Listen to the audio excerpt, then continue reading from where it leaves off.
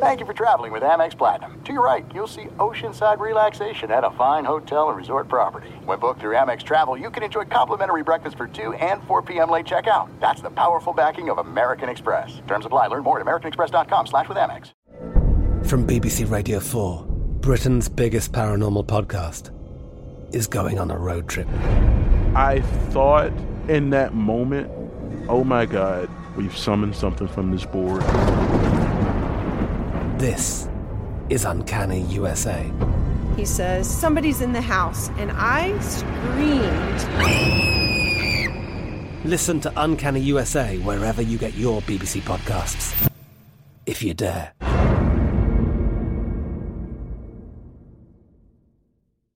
What's up, this your boy Lil Duval, and check out my podcast, Conversations with Unc, on the Black Effect Podcast Network. Each and every Tuesday, Conversations with Unc podcast feature casuals and in-depth talk about ebbs and flows of life and the pursuit of happiness. Unlike my work on stage, I tap into a more serious and sensitive side to give life advice and simply offer words of encouragement, yet remind folks to never forget to laugh. Every Tuesday, listen to Conversation with Unc, hosted by Lil Duval on the Black Effect Podcast Network, iHeartRadio app, or wherever you get your podcasts.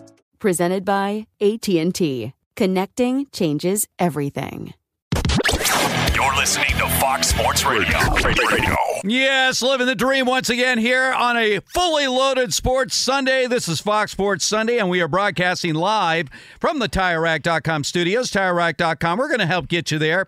Unmatched selection, fast free shipping, free road hazard protection, over 10,000 recommended installers. TireRack.com, the way tire buying should be. Richie, here we are on a day that I think many of us expected to be previewing a Game 7 of the Eastern Conference Finals, but we're gonna break it all down as the Celtics and the Heat get ready for their big game coming up tomorrow. But first of all, Richie, how are you? Missed you last week. Yeah, I was down in Puerto Rico for a wedding. One of my Penn State teammates got hitched, and they did it on the Caribbean seas. So that's what I was doing. I was walking around Old San Juan, which I didn't know there was so much rich history in Puerto Rico. It's unbelievable. It was the first place.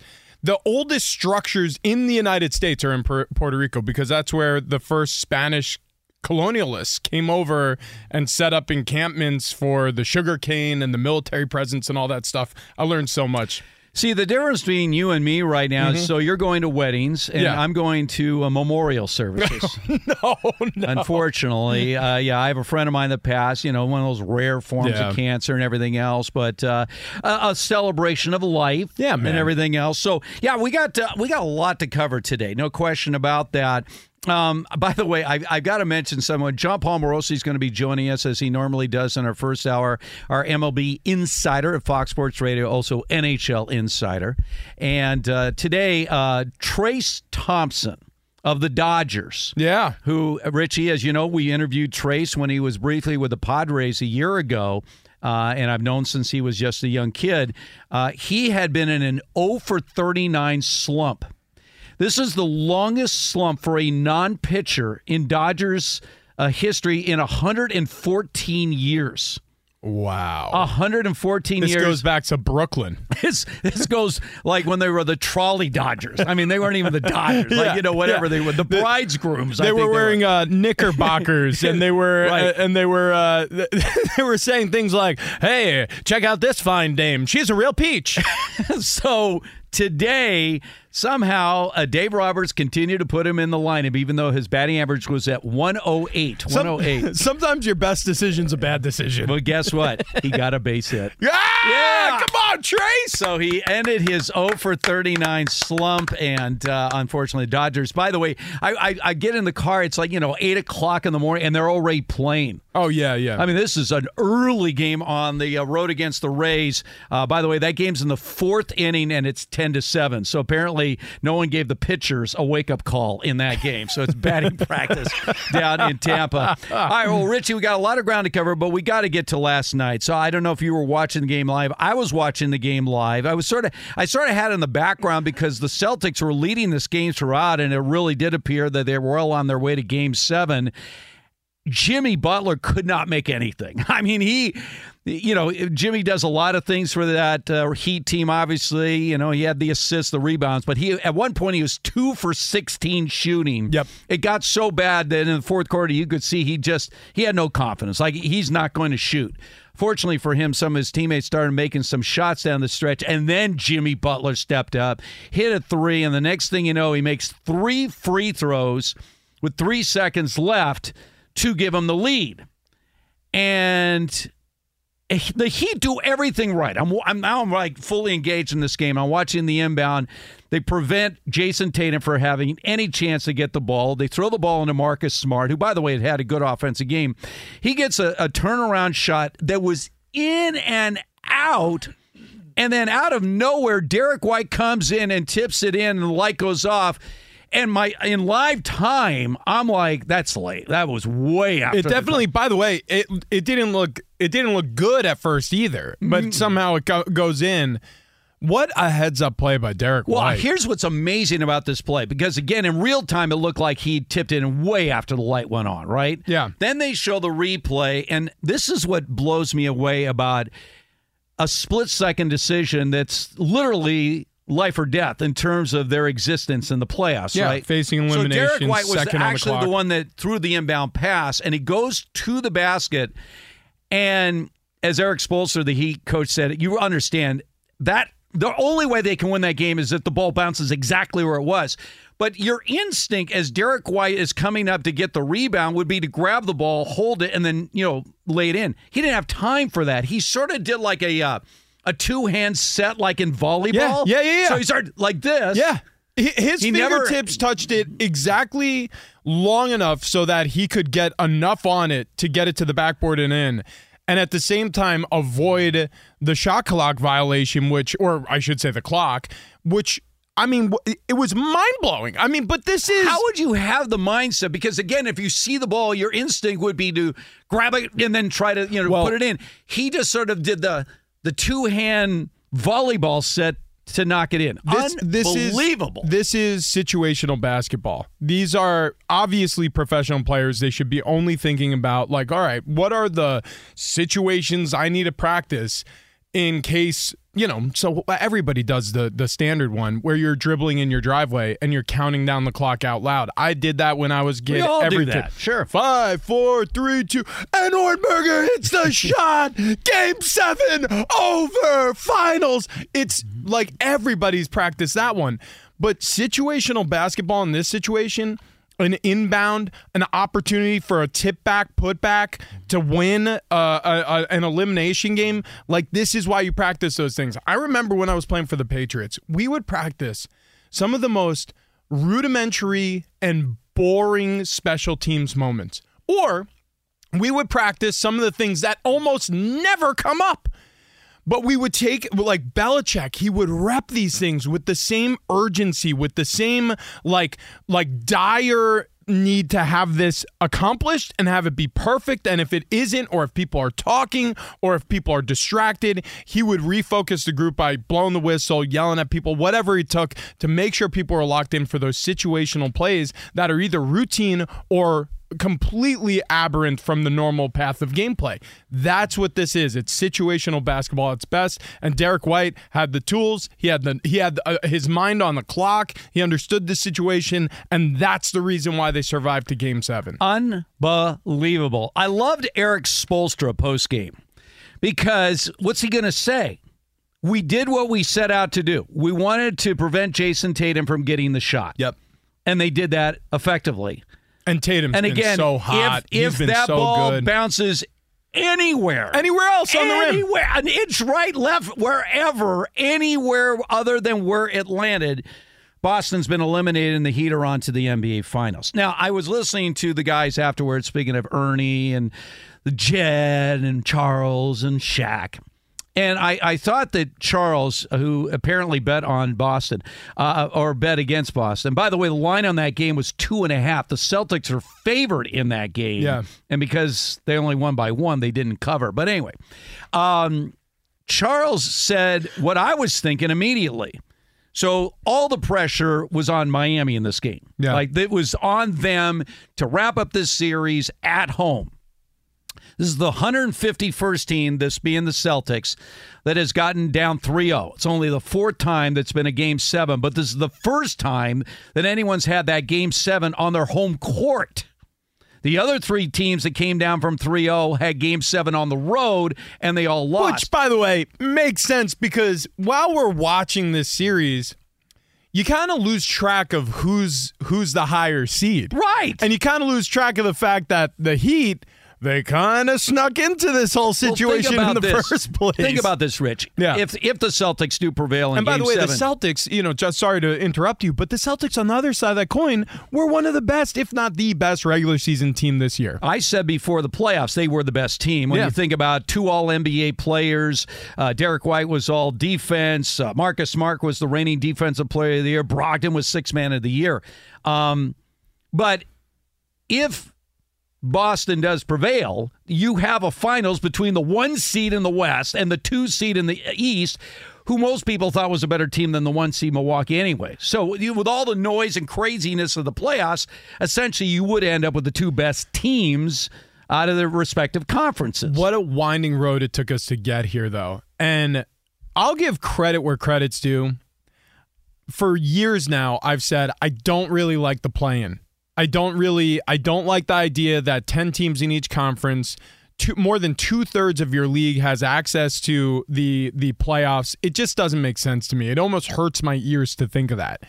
But look at what's happened. Like we've gotten this opportunity to see this Eastern Conference final as a result of the play-in. If it weren't for that, we wouldn't be here right now. So there's an argument now that needs to be made. It has my attention. I'm liking it obviously a lot more as a result of these outcomes. All right, so what should we expect in a Game 7? We'll carry that a little bit later on the show. Coming up, we're going to get into some MLB and the NHL playoffs. That's right. John Palmeirosi, JP, will join us coming up next. Fox Sports Radio has the best sports talk lineup in the nation. Catch all of our shows at foxsportsradio.com.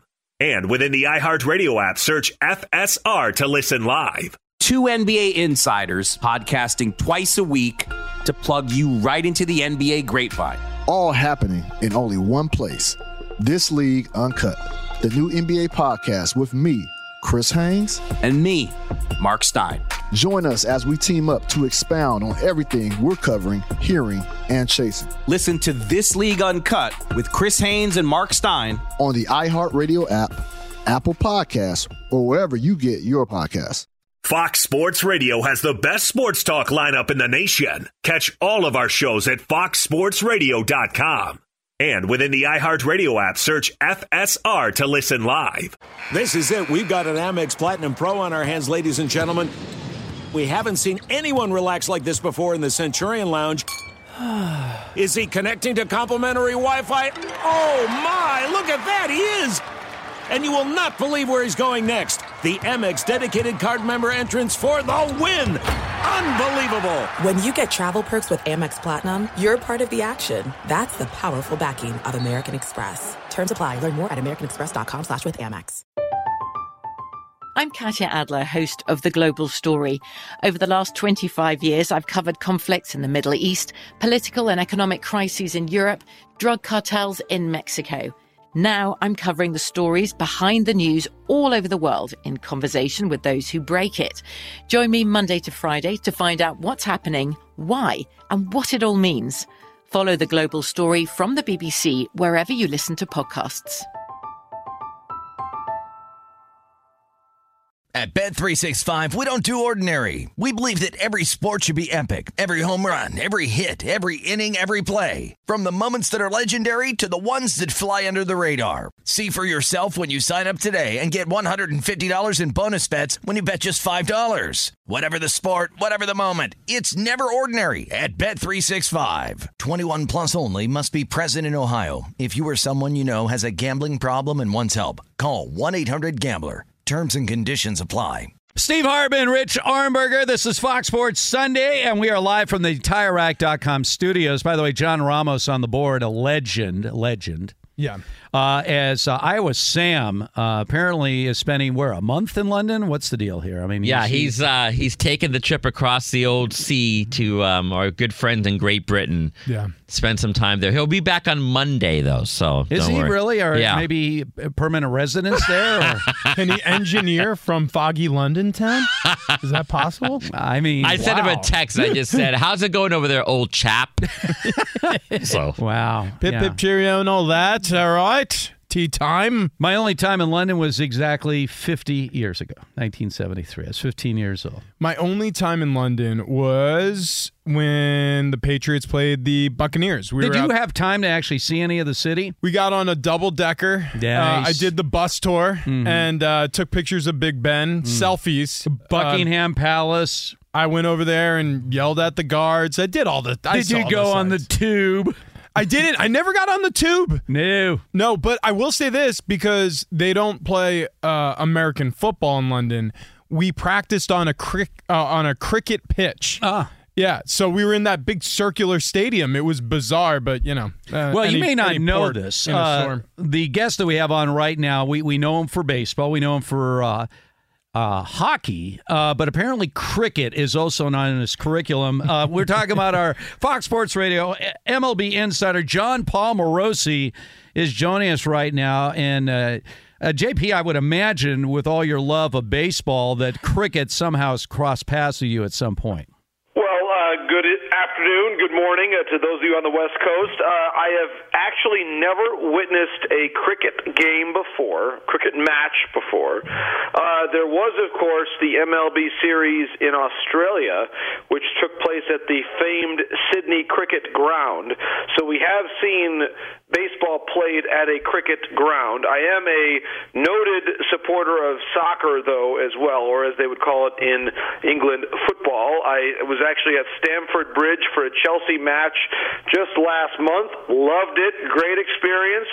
I am in Germany a supporter of Borussia Dortmund, so yesterday's conclusion in the Bundesliga was rather heartbreaking for me because I've got some family in the Westfalen area there in the western part of Germany. So to my fellow Schwarzen-Gelben supporters, it was a tough day, but we will be back next season. All right, so JP, Rich and I obviously opened today talking about that incredible finish to the Heat-Celtics game, forcing a Game 7 as the Celtics try to become the first team in NBA history to overcome a 3-0 deficit and win a series. It's happened 4 times in the NHL. I was eyewitness to one of these back in 2014 with the LA Kings. In fact, I was covering Game 4 of their opening round series against the Sharks.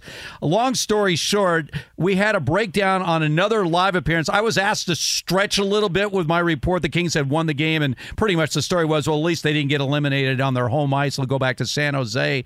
And they kept saying, stretch. And I said, I'll tell you what, if somehow, some way, they can go back and win Game 5 in San Jose, not only will they win this series, they'll win the Stanley Cup. Wow. So I said this out of jest at best, but as they continued their run all the way to the Stanley, they kept replaying. Steve Hartman was the only one that predicted this. I'm like, nice. I didn't really predict this, but I'll take it. But we got a possibility of this with obviously the Stars going on the road and winning in Vegas. So what are the Stars' chances of forcing a Game 7 down 3-0 in this Western Conference final?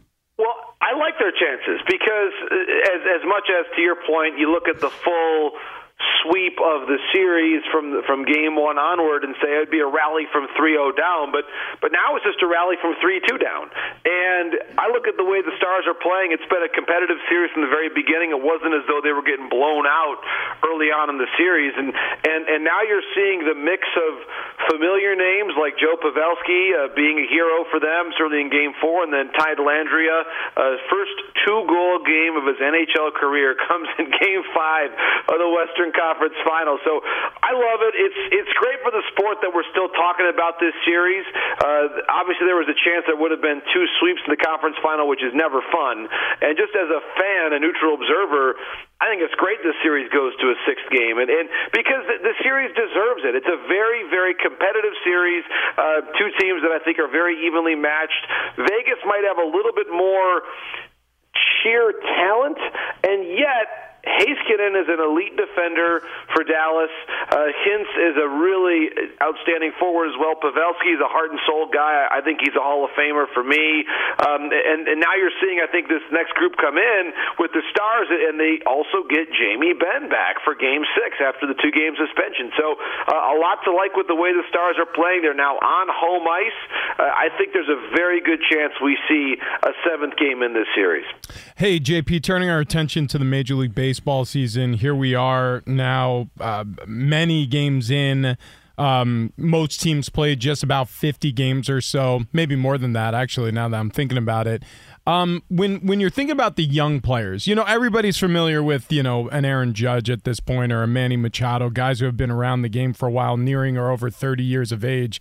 But rookies or second-year players who are starting to pop, what are some of the names of the young guys starting to make their names known in this league now that we have a little bit larger of a sample size here in 2023? Sure, it's a great question. One name I'm going to go with that maybe is not getting the attention he deserves: Geraldo Perdomo of the Arizona Diamondbacks, a team that I think is playing better and better. You look at his numbers; he has an OPS up above 900. He is a switch hitting shortstop, which is a very, very rare player profile to begin with, and is one of the big energy drivers of the Arizona Diamondbacks. So to all the fans out there who are looking for that under-the-radar guy to pick for their fantasy team or someone who maybe they want to become a fan of, Geraldo Perdomo is, I think, one of the bright young stars of the game. And, Rich, he also has one of the very best nicknames in professional baseball. I must ask you this question now. Do you watch Ted Lasso? No, I haven't watched it yet. So you're the one guy. You're the one guy in the whole in all of North America who's not yet watched the show. At any rate, you're that guy. So Geraldo Perdomo has one of the great nicknames in baseball, which is Sam, because he has the same positivity, geniality. He's the heart and soul of the team in the way that Sam Obisanya is the heart and soul of AFC Richmond and Ted Lasso. So, if you have not yet watched the Diamondbacks this year, watch Geraldo Perdomo. And if you have not yet watched Ted Lasso, it's okay. We can still be friends. I'm willing to grant you this grace as a great friend. And I would suggest you watch that. It is, of course, the second best reason to subscribe to Apple TV after, of course, Friday Night Baseball, which is there every weekend. So how about that? There you go. There's a feel-good story in baseball today. This was near and dear to me personally, JP. I've known Trace Thompson since he was 13 years old. Wow. His father and I were working together, obviously, in radio for many years, but the very first year we worked together, we're in Detroit for the NBA Finals, and he flew out his two youngest sons, Trace, who was 13, Clay, who was 14. The idea we were going to take the boys to a Tigers game. Michael bailed on his own sons. He asked me to take him to the game. And so I've known Trace forever. He had a brief run with the Padres a year ago, then got picked up by the Dodgers, had a nice run, and then started this season with literally the greatest opening game for any player in the Major League history, 3 home runs and 8 RBIs. Since then, it's been a nightmare. He was on an 0-for-39 streak, longest for a non-pitcher in Dodgers history in 114 years, closing in on that infamous 0-for-54 run of Chris Davis of the Orioles. And today in Tampa, he's 3-for-3 with a home run. What does that say for a guy? Well, I mean, what does it say about Dave Roberts as a manager? Because he says he likes his work ethic, he likes a lot of things, but bottom line is you got to do something. Not only was he 0-for-39, he was striking out more than half the time. Right. But what does that say about, I don't know, maybe just the nature of the game that allows someone like that, who's well into his 30s, maybe it's over for him, and getting that opportunity and finally today breaking out of it? I think it's a special day for the Thompson family. Obviously, it's the early morning game. And by the way, Steve, just for those that aren't aware of the full score line at the moment, it's 10-10 midway through, I guess, to use Rich's terminology, midway through the third quarter right now. 10-10 score. By the way, Josh Fleming is still pitching he started this game. He has given up 12 hits, 10 runs, and he's still in the game. Yeah, there's a whole lot. We could probably do the entire show about this game alone, a 10-10 game between, by the way, two teams that we could expect to meet in the World Series this year, depending on how things play out. Of course, they just played in the World Series 3 years ago. But to your point, Dave Roberts, to me, is one of the great managers in baseball and one of the great people in baseball. I'll tell you a quick story.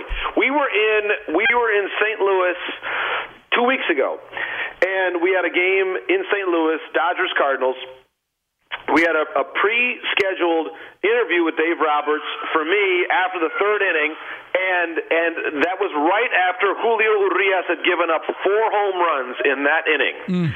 And so we've got this previously scheduled interview, and I said to myself, you don't want to put a manager in a tough spot. This pitcher's just given up 4 homers. What do we do? And I got to my place, and Dave took a moment to speak to the coaching staff, and he came right up the steps, was standing right next to me. I said, do you still want to go? He said, oh, yeah, I'm all set. And then he gave me a great answer about what he thought was going on with Urias. That is class personified. It's about how you act when adversity hits, and when if he had gracefully bowed out, no one would have known about it. It wouldn't have been a big deal. I would have totally understood, but he still did the interview. And that's, in those moments, character is revealed. And you want to know why Trace Thompson and Mookie Betts and Freddie Freeman and Trey Turner in the past who've been on the Dodgers, all these superstars love playing for Dave Roberts, why Clayton Kershaw respects him the way he does. That's just one glimpse into the measure of the man. JP, always awesome chatting with you, especially on a Sunday. So here's the marching orders. I'll start watching Ted Lasso. You start brushing up on your cricket.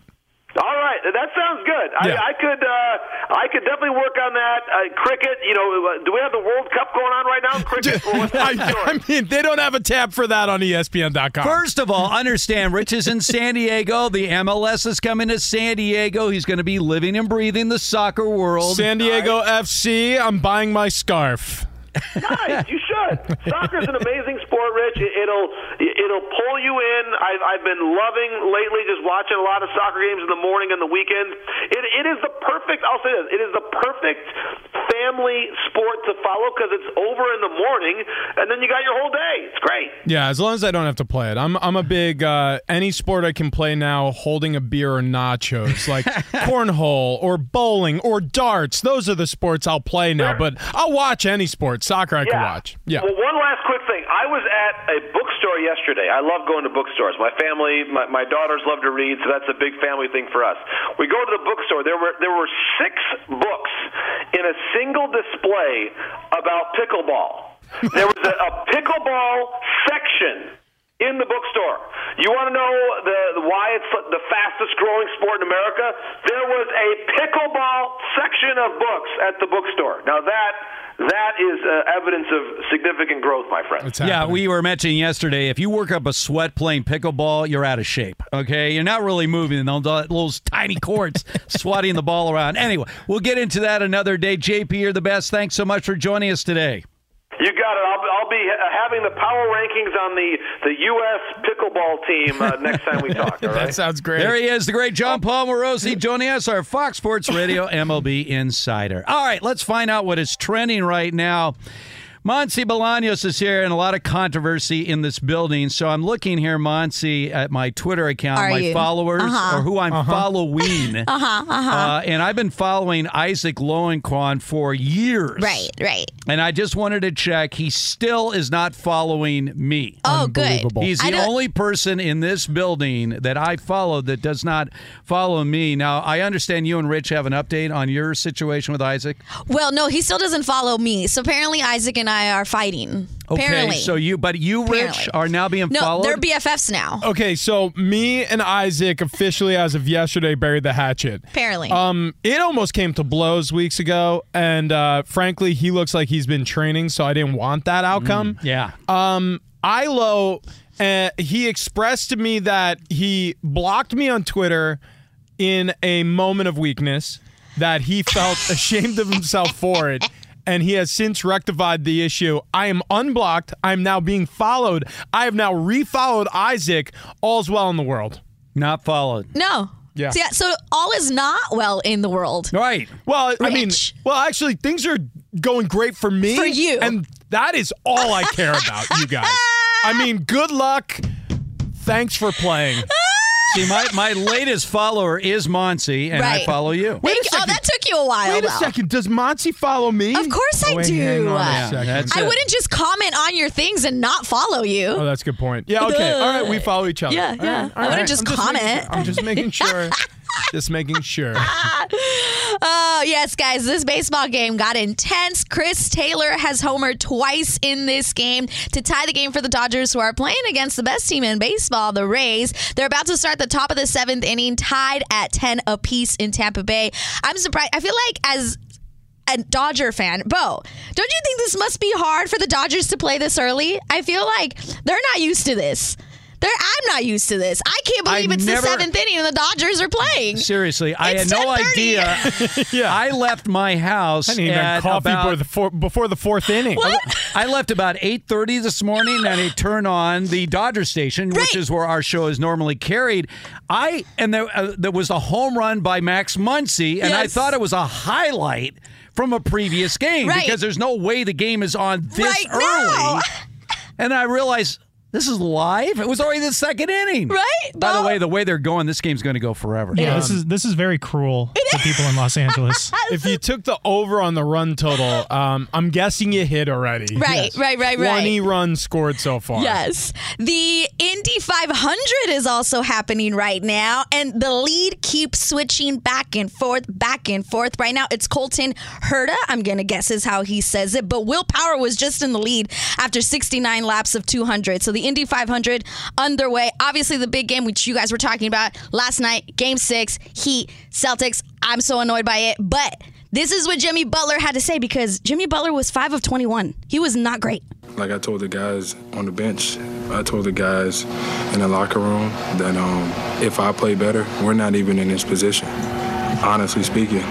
And I will be better, and that's what makes me smile, because those guys follow my lead.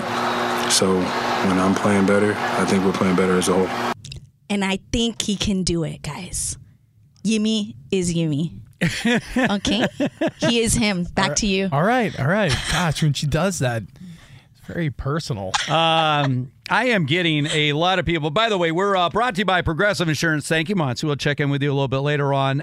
Progressive makes bundling easy and affordable. Get a multi-policy discount by combining your motorcycle, RV, boat, ATV, and more. All your protection in one place. Bundle and save at Progressive.com. So a lot of our listeners are well aware that I am a lifetime Lakers fan.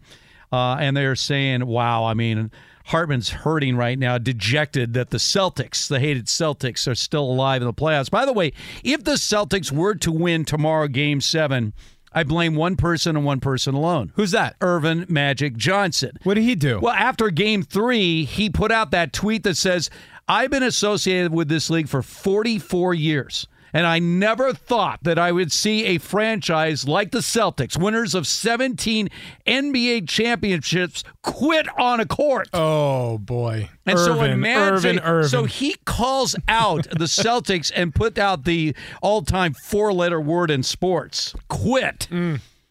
And obviously they've rattled off 3 straight wins since he said they quit. And my guess is this, because, in baseball, it's only happened once where a team's down 3-0 and comes back to win a series. That was the Red Sox back in 2004, down 3-0 to the Yankees. They come back, win 4 in a row, and then sweep the World Series. So and by the way, their first World Series win in 86 years. And that would be my fear as someone that is not a big fan of the Celtics, is if they win tomorrow, they're going to steamroll through the Nuggets and claim what would be, because they're tied right now with the Lakers, 17 championships apiece to win number 18. Thank you, Earvin Magic Johnson, for poking the bear. I also have an update on a bitter rivalry related to the NBA postseason here at Fox Sports Radio. So I said something that may have triggered something weeks ago. Many have forgotten about this series, but I remember being so high on the Suns, the Phoenix Suns, entering this postseason, that I actually had the gall, the audacity, the sheer and bitter ignorance to say, well, I'll bet Monty anything she wants to bet that the Clippers get swept. That was the bet. Yeah. And how's that payoff been, Monty? Is this guy continued to? No, I think he just thinks that I am going to forget because I've not received an eggplant. Okay. Yeah. I promised that I would bring her an eggplant. Yeah, that was a long time. It was a long time ago. So when long the Clippers ago, were still playing. Okay, right, yeah. So long ago that Monty Williams has been fired as the coach of the and turned Phoenix down a Suns. job already. Okay, yes, I know. There's been a lot that's happened since then. Yes. I get it. I will deliver the eggplant today. What, today? Today. So check this out. Okay. So I know I'm eggplantless at the moment. Yeah. And I know I promised you. Although you came in eating sushi this morning. I saw Did that you at see 10 that? a.m. Wait, who doesn't? At 10 a.m.? Sushi any time of the day. Absolutely not. No. Absolutely not. People don't look at, former NFL offensive linemen as sushi guys at 10 a.m. 10 a.m. Right? No, I'm telling you. Raw fish at 10 a.m.? America runs on Dunkin'. sushi. I'm pretty sure. No, what was that? Yeah. I love sushi as well, but little by the salmon, way, little tuna. There was even a salad roll because I like to think about my body. I'm very health conscious. First of all, I also saw this, what looks like milk, and it's iced coffee. Yeah. Oh, nice. It's just in a carton. That's precious. Because I like to be sustainable. And then sushi and iced coffee. Well, I ate the sushi with orange juice. That's not any better. Don't say that again. Do you go to McDonald's and get like an egg McMuffin and also a sushi roll? I'm telling you right now, this is if McDonald's started making sushi and they didn't offer it on their breakfast menu, I'd be very upset. Some McSushi. McSushi. Yeah, you got that instead of the I am the demographic. I'm telling you right now. I know you as him. It's me and Jimmy. I'm him. I'm him. So instead of the sausage McMuffin, you have the sushi McMuffin. Well, wow. Listen. Okay. He's not discriminating.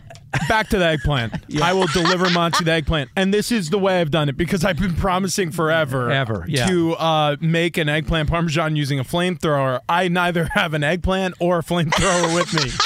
So check out this order. And everybody's going to benefit from this. Well, here, not the listeners. Unfortunately. Sorry. We've got ourselves an eggplant parmesan hero from Monty Bolaños. Nice. Okay, so I'm delivering the eggplant. Also, cheese pizza large and my favorite jalapenos and pepperoni pizza. I love everything. By the way, saying. I have yet to eat anything this morning. Me neither. So this is, I would have brought extra sushi. Sometimes he orders stuff and I've already eaten it. I will actually, that pizza sounds delicious. Well, I wish I bought more sushi for everyone. No, nobody's but the pizza asking that. You're missing the point here. Okay, look, Monty, relax. The eggplant's coming. Yes. No, we're talking about sushi at 9, 10 a.m. Nobody wants that. All right, so you're going to have sushi and pizza with jalapenos. Well, yeah. It's just going to be later. All right. The delivery's Bo just excused himself. He had to take a little breath. When I got here, I saw there was sushi on the countertop, and I was like, well, that's weird, because surely nobody's having sushi for breakfast. You were wrong, Bo. And guess what? You don't know Rich as well as you think you do. Yeah. That's obvious. You're going to learn a lot, Bo. Buckle up, buddy. It's going to get real weird real fast. All right, we're going to get ready for a Game 7 tomorrow in the Eastern Conference Finals. Where's the pressure in this game? It's a Game 7, right? Well, very much on one side. We'll tell you about it. This is Fox Sports Sunday. There's no distance too far for the perfect trip. Hi, checking in for... Or the perfect table. Hey, where are you? Coming! And when you get access to Resi Priority Notify with your Amex Platinum card... Hey, this looks amazing. I'm so glad you made it. And travel benefits at fine hotels and resorts booked through Amex Travel, it's worth the trip. That's the powerful backing of American Express. Terms apply. Learn more at americanexpress.com/withAmex. I'm Katya Adler, host of The Global Story. Over the last 25 years, I've covered conflicts in the Middle East, political and economic crises in Europe, drug cartels in Mexico. Now I'm covering the stories behind the news all over the world in conversation with those who break it. Join me Monday to Friday to find out what's happening, why, and what it all means. Follow The Global Story from the BBC wherever you listen to podcasts. At Bet365, we don't do ordinary. We believe that every sport should be epic. Every home run, every hit, every inning, every play. From the moments that are legendary to the ones that fly under the radar. Whether it's a walk-off grand slam or a base hit to center field. Whatever the sport, whatever the moment. It's never ordinary at Bet365. 21 plus only. Must be present in Ohio. If you or someone you know has a gambling problem and wants help, call 1-800-GAMBLER. Steve Hartman and Rich Ohrnberger, Fox Sports Sunday. We are live from the TireRack.com studios. So Game 7 will be tomorrow between the Celtics and the Heat. And, I mean, you talk about pressure on the Celtics now. Imagine you overcoming a 3-0 deficit and losing on your home court. Yikes. I mean, that would almost be more devastating than having been swept out of the series if you think about it. I don't know. It was weird at the end of this game yesterday because the Celtics seemingly were in control. Like, you're watching these two teams, especially when Jimmy Butler's having an off shooting night, and you're trying to even figure out how is it that the Heat got up 3-0 in this series. It's clear the Celtics have just a better team. Celtics win yesterday with their worst three-point shooting performance of the year. 7 of 35. They were 20% worse than any game they had all year. So all kinds of weird, quirky things in this series. So I'm going into this final game. Obviously, no one is betting on the Heat, but I wouldn't bet against the Heat in this game because I don't know how well this Celtic team handles pressure. As talented as they are, with everyone expecting them to win on their home court, well, I got a weird feeling about this game tomorrow. I get it, and I understand it, but they just faced elimination 3 times straight. One of those games, most recently, Game 5, played on their home court, and they won that. Look, the Celtics to me... And by the way, they're now 5-0 in elimination games. Remember, they had to win the last 2 games against the Sixers. Yep. 1 on the road, 1 at home to win that series. And again, it benefits them to be such a high seed here because you get to finish out the series. Should it have gotten, which it has, to a Game 7 at home, it's an unbelievable story if they can complete it. And I said this actually about the city of Boston on my local radio show this week. When I was playing for the Patriots and the Bruins are going and the Red Sox are going, and you know, the years I played there was from 2009 through 2011, that Super Bowl run we went on. It's crazy. That city, when they're supporting an underdog, is amazing. And for some reason, somehow, Bill Belichick convinced our team and the city that the Patriots were underdogs at all times. We weren't. I mean, we were one of the best cultures in place. We had some of the best players in place. It didn't matter. There was this belief that there was a chip on our shoulder. It was us against the world the whole time. The Boston Red Sox had that going in the early 2000s. The Boston Celtics back then with Kevin Garnett and Ray Allen. And how are they an underdog? At no point has anyone ever thought of the Celtics as an underdog. But there's a weird thing that happens in that city. They buy. Well, no one else believes that. No. I'm telling you, it's only there. It's only there. The fan base buys it. The players buy it. And don't get me wrong, the Celtics getting down 3-0 in this series helps feed that storyline. But there's something about that city where it's like it's us against the world. And having that level of, I mean, I don't know if you watched Game 5 at the Garden. Oh, yeah. That was outrageous. The commentators couldn't even speak. It is going to be deafeningly loud for the Heat in Boston coming up. The Heat go in. This is an impossible environment for Miami. Okay, again, you could say, well, the Heat have everything to lose to go down in history as the first team to blow a 3-0 series lead. This team was an 8 seed. They were an 8 seed that lost a play-in game. Nobody on the planet thought they could get to Game 7 of the Eastern Conference Finals in Boston.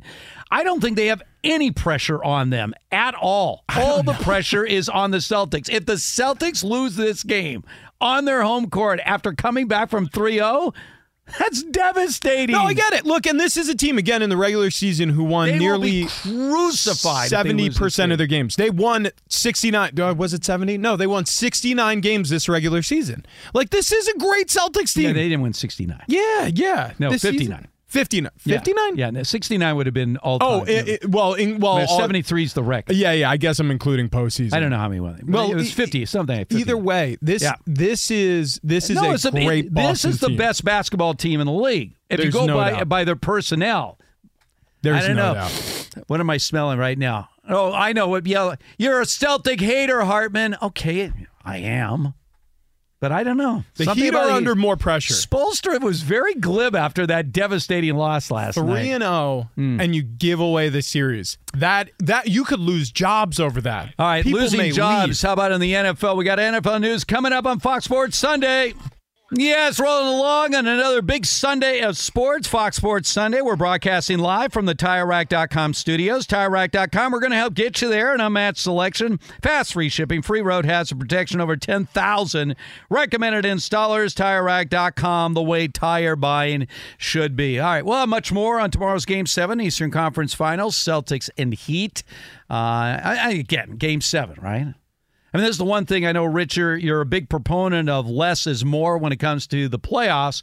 But if you do get a series like this one that has taken an unexpected turn from a 3-0 deficit looking like a quick elimination to a Game 7, especially after a very dramatic finish to Game 6, then all of a sudden you're like, yeah, best of 7 works. Well, if it plays out like this. Exceptions prove the rule. The rule is most series are a mindless walk to an outcome we all foresaw. You know, it's unfortunate that that's what it is, but the more talented team normally wins, whether it be in baseball or in basketball. And so that's the reason why I haven't been a fan of series overall. However, I will say this, you know, when you do have this type of series where it's gone down one side or it's been even the whole way, giving up leads in the series, whatever it could be, when you reach a Game 7 and you have two teams that seem to have developed a bitter hatred for each other down the stretch. I mean, a respect, but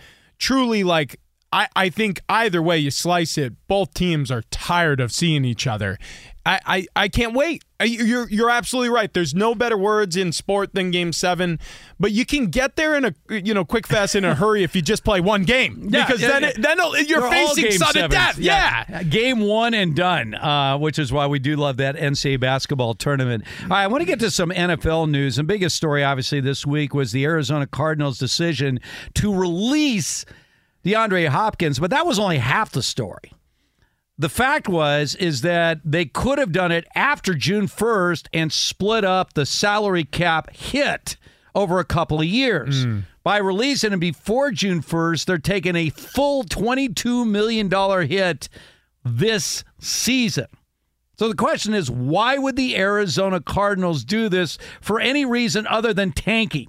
Like, I mean, we don't like to use that four-letter word, tank. Right. We know it goes on, but because of the uncertainty of Kyler Murray's injury situation, it appears the Cardinals have made a calculated decision that they are going to throw away the 2023 season in hopes of riches down the road. Now, giving the Cardinals credit for anything, a franchise that has not won an NFL championship since Harry Truman was president, 1947 to be exact, it seems beyond scope that they would make a wise move. But, I mean, this seems so blatant. I'm amazed that the league hasn't sort of jumped in and said, what's going on here? What are you doing here exactly? Because this isn't even one of those situations where you can kind of justify what they've done. And I'm so glad that your focus is on the Cardinals because, don't get me wrong, I understand the interest in what does DeAndre Hopkins do next, what teams are interested, who's contacting him, and I'm sure those sourced reports will be coming out very shortly here as to who he's been in contact with. However, I think the story is all about the Cardinals. And this is the tweet I put out yesterday. I know the question is, where's Hopkins going? But the question should be, which QB are the Cardinals drafting next year? Because to me, what this signifies is they've given up on Kyler Murray.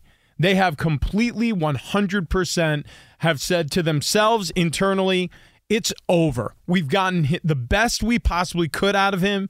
It was a mistake signing him to the contract. Kingsbury is gone. Kingsbury's gone. Steve Keim is now a broadcaster on Fox Sports Radio. Okay? So that's where the Cardinals are at. Is the next head to roll is Kyler Murray's. And the guy's recovering from a major knee injury we saw at the end of last season, and I wish him the best in terms of his health, and he's already won. He's got the huge contract. But this player has lost control of the narrative. It used to be Kyler is one of the youngest, brightest stars in the NFL. And it has transferred into this guy doesn't love the game. This guy doesn't study enough. This guy can't hack it in clutch time. This guy will lose games for you down the stretch of a season. Him and Kingsbury, the combination yielded nothing, netted nothing. So it's time to move on. And that's exactly what this signifies. Now, don't get me wrong. I mean, maybe somebody else, or if there was more stability in the front office, maybe there would be a little bit more of a unity here with Kyler, get it done. I think they're pulling the plug on this whole thing. They're blowing the whole thing up. So, yeah, the more fascinating side of this storyline is the Arizona Cardinals have gone into complete tank mode, it appears. By the way, there's something I've not read about, but I was just thinking about this with Kyler Murray. Let's not forget this guy was a top 10 pick in the baseball draft. Oh, yeah. Top 10. So if you have a knee injury like this, which would obviously limit the kind of skill set that made him such a great quarterback, can't do the running and scrambling that was part of his game.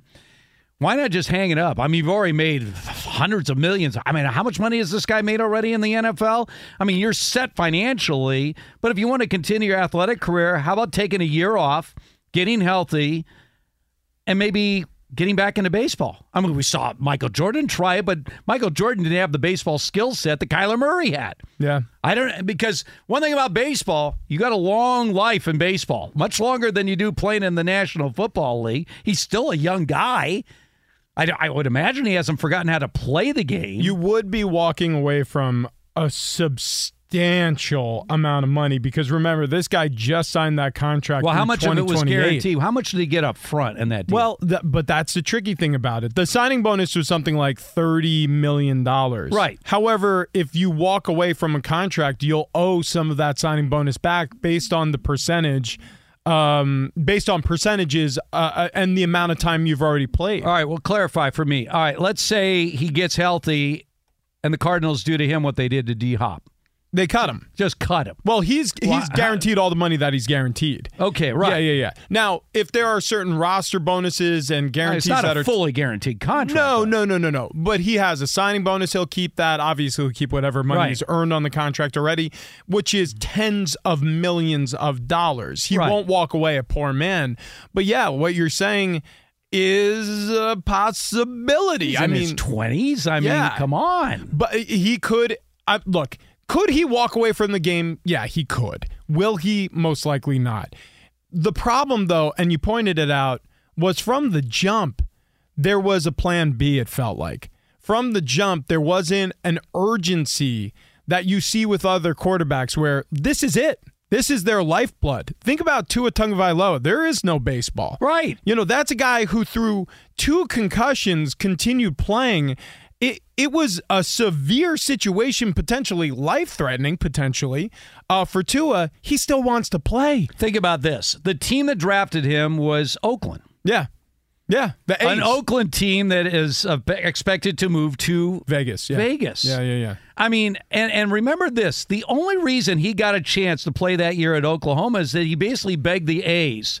Look, I put a couple of years as a backup, 2 different schools, remember, and I'd like to play 1 year of football. Remember, we were talking about this at the time, saying, well, this is sort of cool, maybe a little bit of a risk because obviously he's playing quarterback and he could get hurt, but that's sort of cool of them to allow him to at least get in 1 year of college football as a starter. He ends up winning the Heisman and being the number 1 pick in the draft. Yeah. I'm not so sure. To me, the NFL needs to step in and do a full, like, what's going on here? I mean, you can't be this blatant in tanking a season. Now, again, a year ago, I thought Seattle might be tanking when they made the trade with Russell Wilson to Denver, And I was completely wrong because remember they were trying to sell us on Drew Lock? Oh, and yeah. You're like, oh, yeah, sure, Drew Lock. They're going to be the number one pick in the draft. They're going to get themselves Bryce Young or C.J. Stroud. Instead, Geno Smith shows up and has an insane year, and they made the playoffs. Well, they wrote him off. He didn't write back. You remember that line after the win over the Broncos. The reality of the NFL is this happens to every team at some point. Yeah. You go through this trough of losing, and you scrape bottom, and then you soar because there's no other league, professional sports league in this country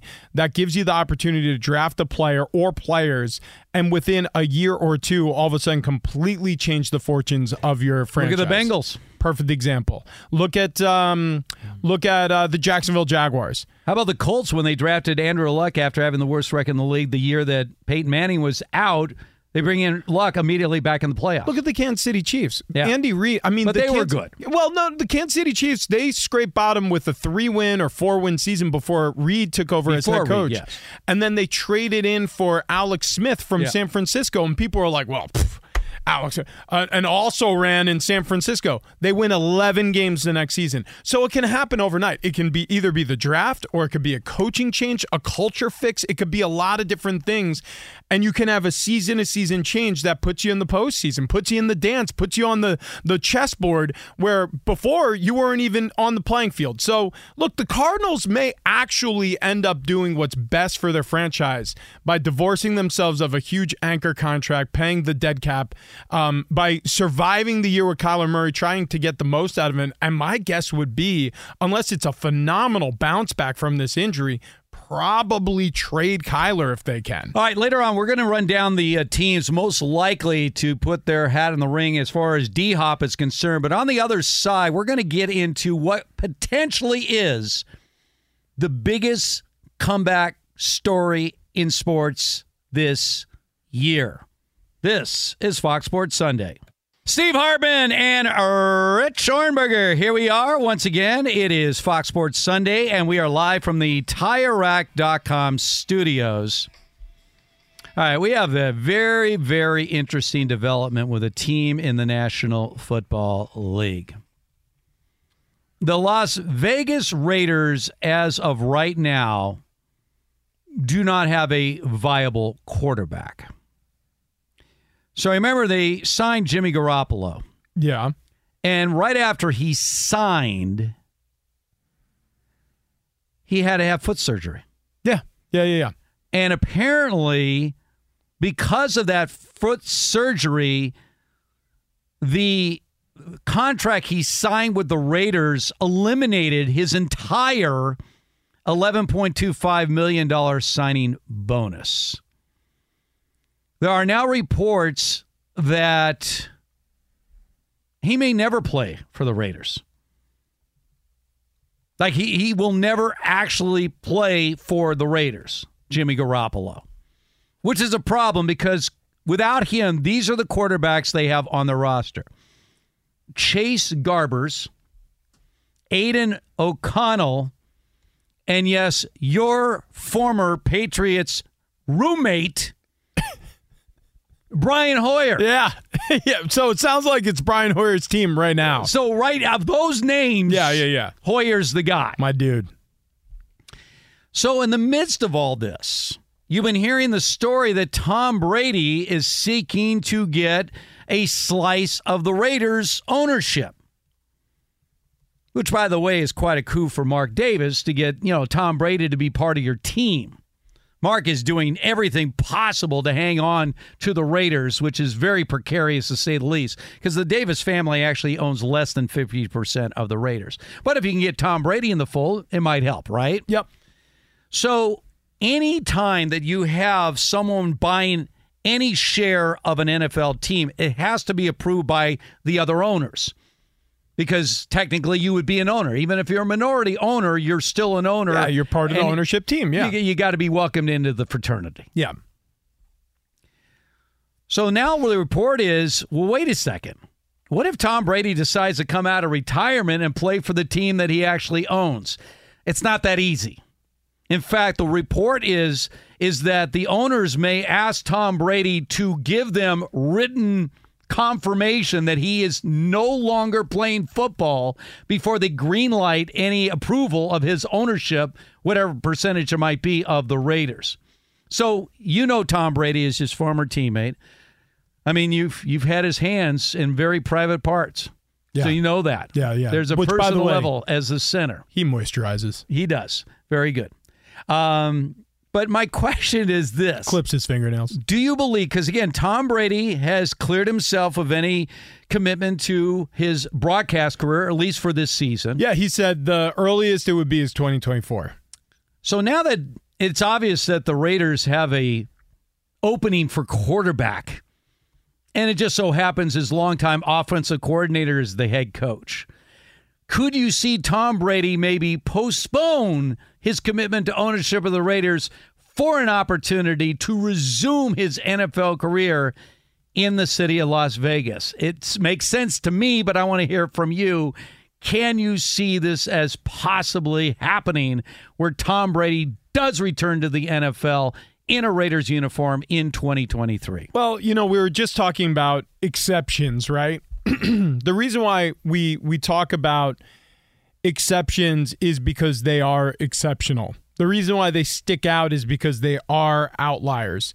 The Deshaun Watson contract. Nobody else is getting a fully guaranteed contract. Nobody wants to do that. Nobody wants to try to get those horses back into the barn once they run out. The Browns did it. The rest of the league was pissed. The Browns are in some ways being punished for it because you look at the primetime scheduling. It's not taking into account how good the Browns could potentially be. The rest of the owners are thumbing their nose at them a little bit because they're like, screw you. You almost screwed us. Like, that's not what we do around here. This is a very exceptional case. If you have Tom Brady, if you have an opportunity to get the greatest player of all time back on a football field for kind of like one last dance, and not only is it going to be in a market that's very important for you to have success in because they just built that Allegiant Stadium out there, and the Raiders, they've created some buzz, but overall it hasn't been that positive. It hasn't been that great. Just making that coaching switch with Josh McDaniels after the Gruden failure and the Mayock failure.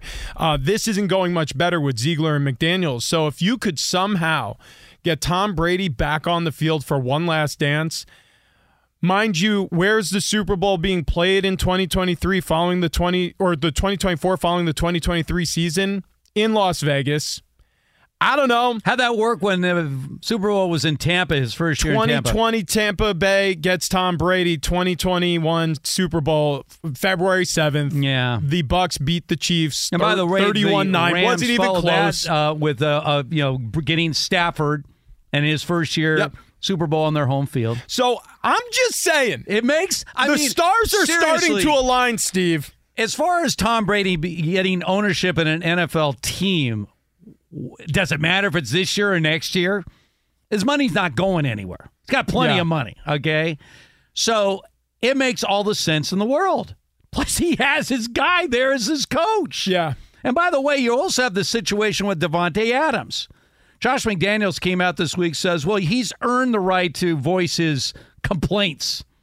Now, he came there originally because we all assume he wanted to be reunited with his former Fresno State teammate, Derek Carr, who's no longer there. But if Tom Brady shows up, I'm guessing Davante Adams would be sort of cool with that. He might be willing to stick around. Right? I mean, when you talk about reviving a guy's career, I don't know, when Randy Moss went to New England. What was the problem with the Raiders last year?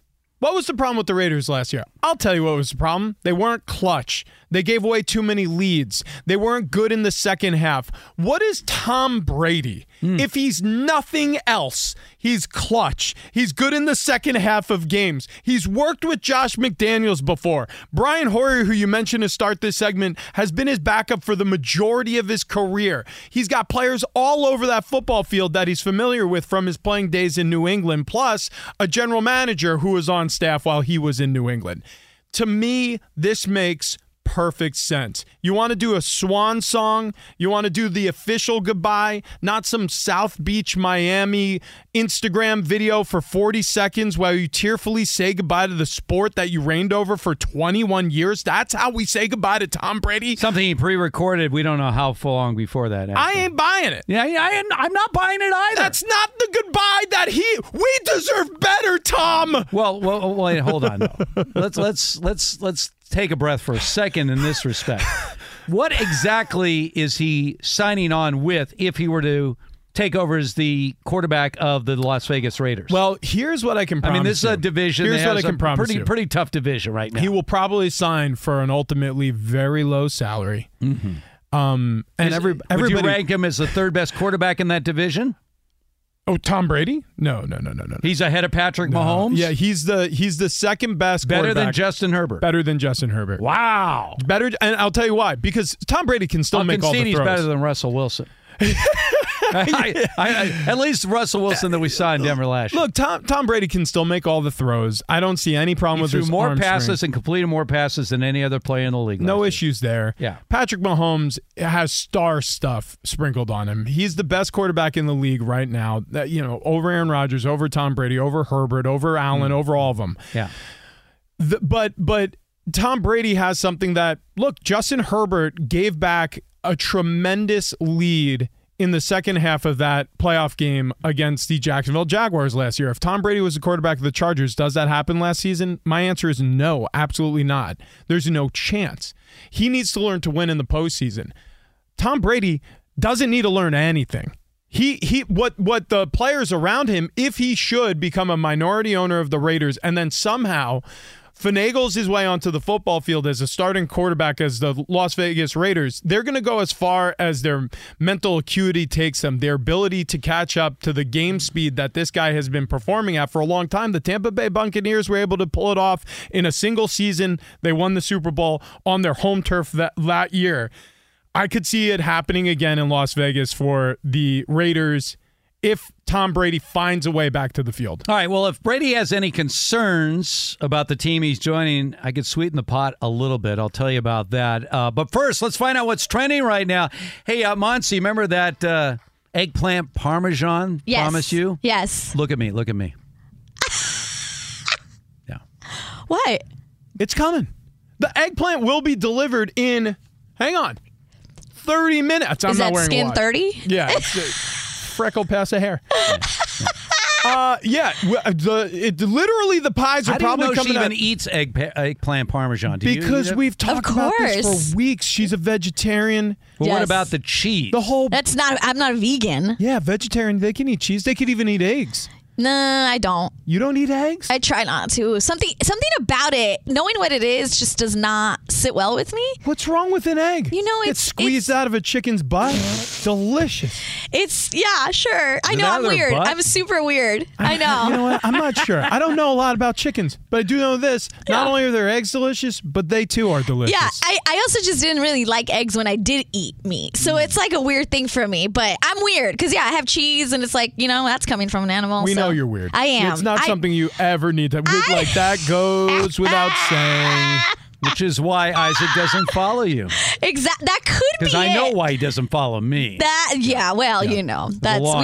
There. Right. He's had enough of you. Right. He's had enough of you. I gotta take advantage of the fact that I can pronounce this name at the Indy 500, so I'm gonna say it now. Marcus Ericsson is at the top after 134 laps. I thought you were gonna give me a little more willpower. No, I gotta take advantage because there's some names over there. I'm not entirely sure. That name. So I actually met Willpower. Oh, really? I said, "Is that real?" I mean, willpower. Yeah, that's a good one. Yeah, but it's not. It's not. It's Helio Castroneves. Helio Castroneves is a four-time champion trying to break the record. Boom. And he right now just took the lead after 135 laps. I have interviewed Castroneves many times in Long Beach over the years. Super guy. Spider-Man. Spider-Man. He climbs the, when he wins. That's awesome. Yeah. I've only spoken to and interviewed Patricio O'Ward, who goes by Pato O'Ward now, but his name is Patricio. Wow. Yeah. He was a young guy, and he was also very, very nice. And he has been at the top of the leaderboard at certain points, but now it's Helio Castroneves. Okay, moving on. All rise. because Aaron Judge has hit his 15th homer of the season.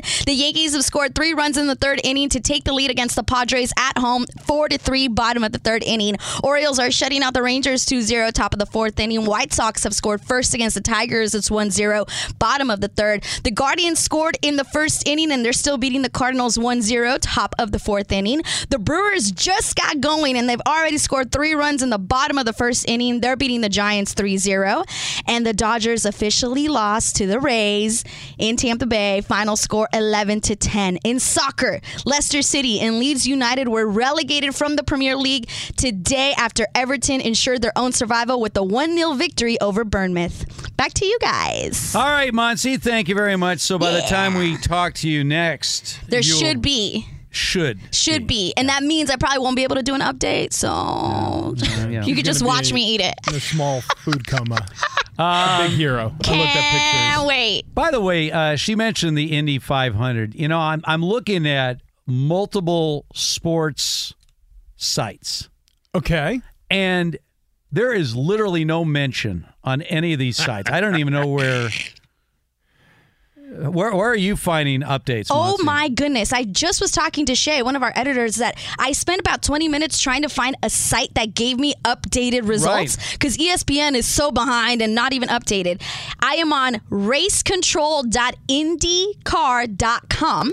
This is literally one of the most famous races in the world.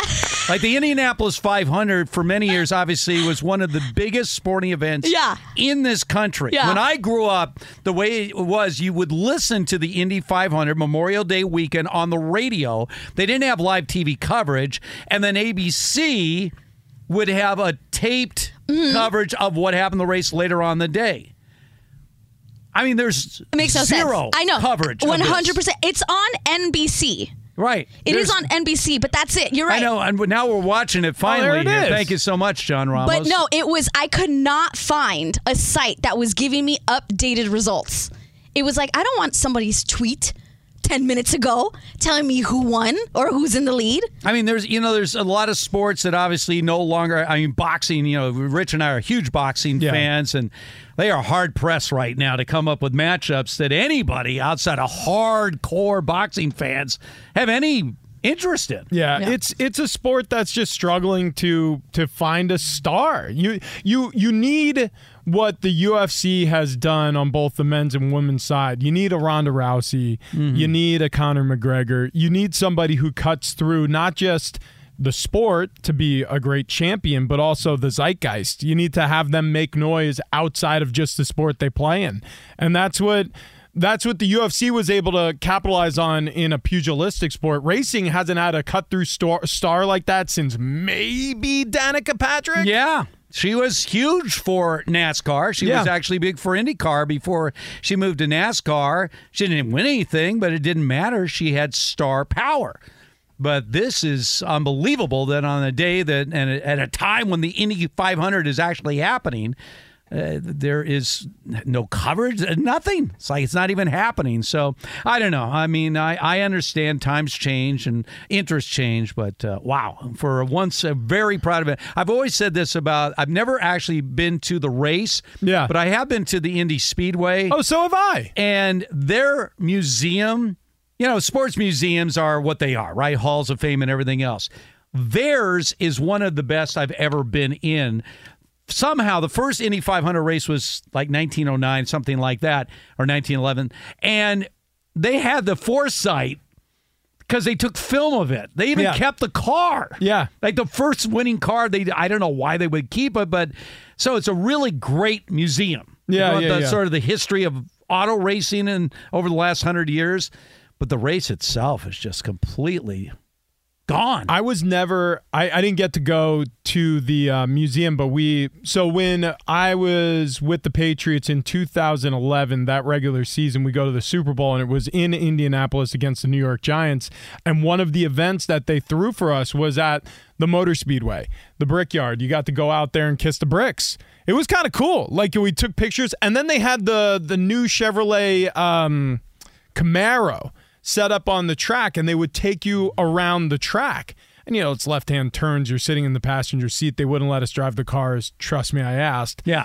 The most the impactful moment of the whole visit there, it wasn't the food, it wasn't the event, it wasn't even being on the track. When you are going around a banked turn on a motor speedway like this, because they're going at such high speeds that these need to be pitched at damn near a 45-degree angle.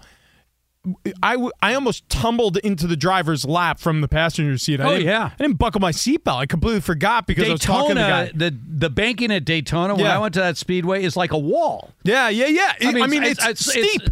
You can't climb it. You would not be able to walk up. So we hit this turn at probably 110. And I'm literally holding on to the you-know-what bar, like pulling myself back into my seat. I nearly sat on the gear shift. I was like, dude, you didn't warn me. He was like, buckle your seat. Yeah, exactly. Well, you didn't have your seatbelt. Yeah. Well, so better decisions have been made. Wow. Yeah. That's risky. So anyway, Indy 500 is going on. We'll have a winner eventually of that race. All right. So we were talking about Tom Brady and the, I don't know, makes sense return to a Raiders team that doesn't have a quarterback right now with Jimmy Garoppolo having that foot surgery. But what kind of team is he joining? Well, Davante Adams has voiced some discontent about the situation in Las Vegas. But let me ask you this. Let's say in that division, and in addition to a Davante Adams, you add D-Hop. So we've been talking about some of these teams that are throwing their hat in the ring with DeAndre Hopkins. And by the way, they're all big teams in the AFC. So you've heard about the Bills. You've heard about the Chiefs. You've heard about the Ravens, who suddenly say they're going to throw the ball all over the place. That's what Lamar Jackson says with their new offensive coordinator. And the Jets. Well, what about the Raiders? I mean, if you have DeAndre Hopkins, who at age 30 is not the receiver he was, but I don't know, with Tom Brady throwing the ball, I'm guessing he's going to be better than he was last year with Kyler Murray and whoever else they had throwing the ball to him in Arizona. And you have Davante Adams. Well, gee, if I'm Tom Brady, that sounds pretty good to me. Let's just take a look at cap space. You know, when you think about which teams have enough room to sign a D-Hop. Who's making $20 million this year. Yeah. And don't get me wrong. But you can rework a deal. I was going to say, if the juice is worth the squeeze, you sign and you restructure so that you can put off some of that cap hit and you take some money up front. And who knows? I mean, maybe that's part of the advanced mathematics here. You know, maybe if Tom Brady becomes an owner, he takes an extremely low salary like he has his entire career, considering he's one of the greatest, if not the greatest football player in the league. You have an opportunity to sign whoever you want. And the Tom Brady effect is real, because how many players over the course of his career have been willing to take a discount to play with him? Well, let me ask you this. When he left New England, would you say their wide receiver core was of the level of Davante Adams and D-Hop? No. I mean, no, I would I would argue it was something less than that. Way less, right? They still went to the postseason that year, by the way. I mean, outside of Gronk and Randy Moss. The final play he had as a Patriot was against the Titans in Foxborough, where he threw the pick six. On his final pass. Yep. Yeah. So, yeah, I mean, look, he's going to, again, we're jumping to so many conclusions. I love that. But if Tom Brady makes sense, ends up becoming the Raiders starting quarterback this upcoming year, and you have an opportunity, if whether real or perceived, just an opportunity to sign a talent like DeAndre Hopkins, who when healthy or available and not suspended due to PEDs, is inarguably one of the greatest receivers in the NFL. With a Davante Adams. With a Davante Adams, by the way, who had a huge year. And by the way, you also had the league's leading rusher. Exactly, with Josh Jacobs, who's on a franchise tag. Who, by the way, is going to be thrilled to play on a franchise tag with Tom Brady. The pieces fall into place pretty easily. And then when you think about Las Vegas hosting this upcoming Super Bowl, it almost feels like, geez, what do they say in the NBA? Man, the NBA writers, they're busy again. The NFL writers, they got busier. All right, I'm going to throw a little damper on this story, though. Yeah. Tom Brady with the Raiders. There is one major hurdle. One major hurdle that you may not have thought about. I'll tell you about it. This is Fox Sports Sunday. There are some things that are too good to keep a secret. Like how your Amex Platinum card helps you have the perfect trip. I'd like to check into the Centurion Lounge. Or how it seems like you always get those hard-to-snag tables. Ooh, yum. And how you get the most out of select can't-miss events. With access to the Centurion Lounge, Resi Priority Notify, and Amex card member benefits at select events, you'll have to share. That's the powerful backing of American Express. Terms apply. Learn more at americanexpress.com/withAmex. From BBC Radio 4, Britain's biggest paranormal podcast is going on a road trip. I thought in that moment, oh my God, we've summoned something from this board. This is Uncanny USA. He says, somebody's in the house, and I screamed. Listen to Uncanny USA wherever you get your BBC podcasts, if you dare.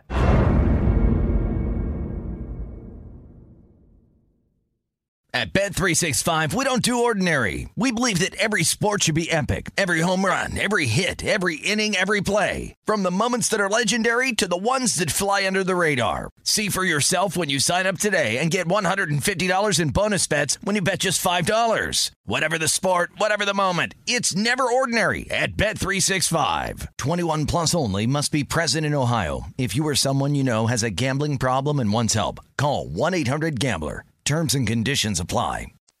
Steve Hartman, Rich Ohrnberger, Fox Sports Sunday, live from the TireRack.com studios.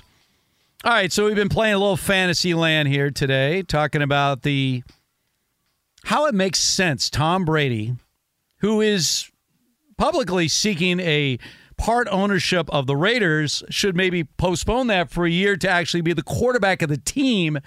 Now that it appears that Jimmy Garoppolo, after having foot surgery, may not even be available to the Raiders this year. Okay, so we've laid out a lot of different scenarios, all of which may, by the way, make sense to me, and I would imagine for you as well, Rich. But there's one major problem. Go ahead. The tuck game. Yeah.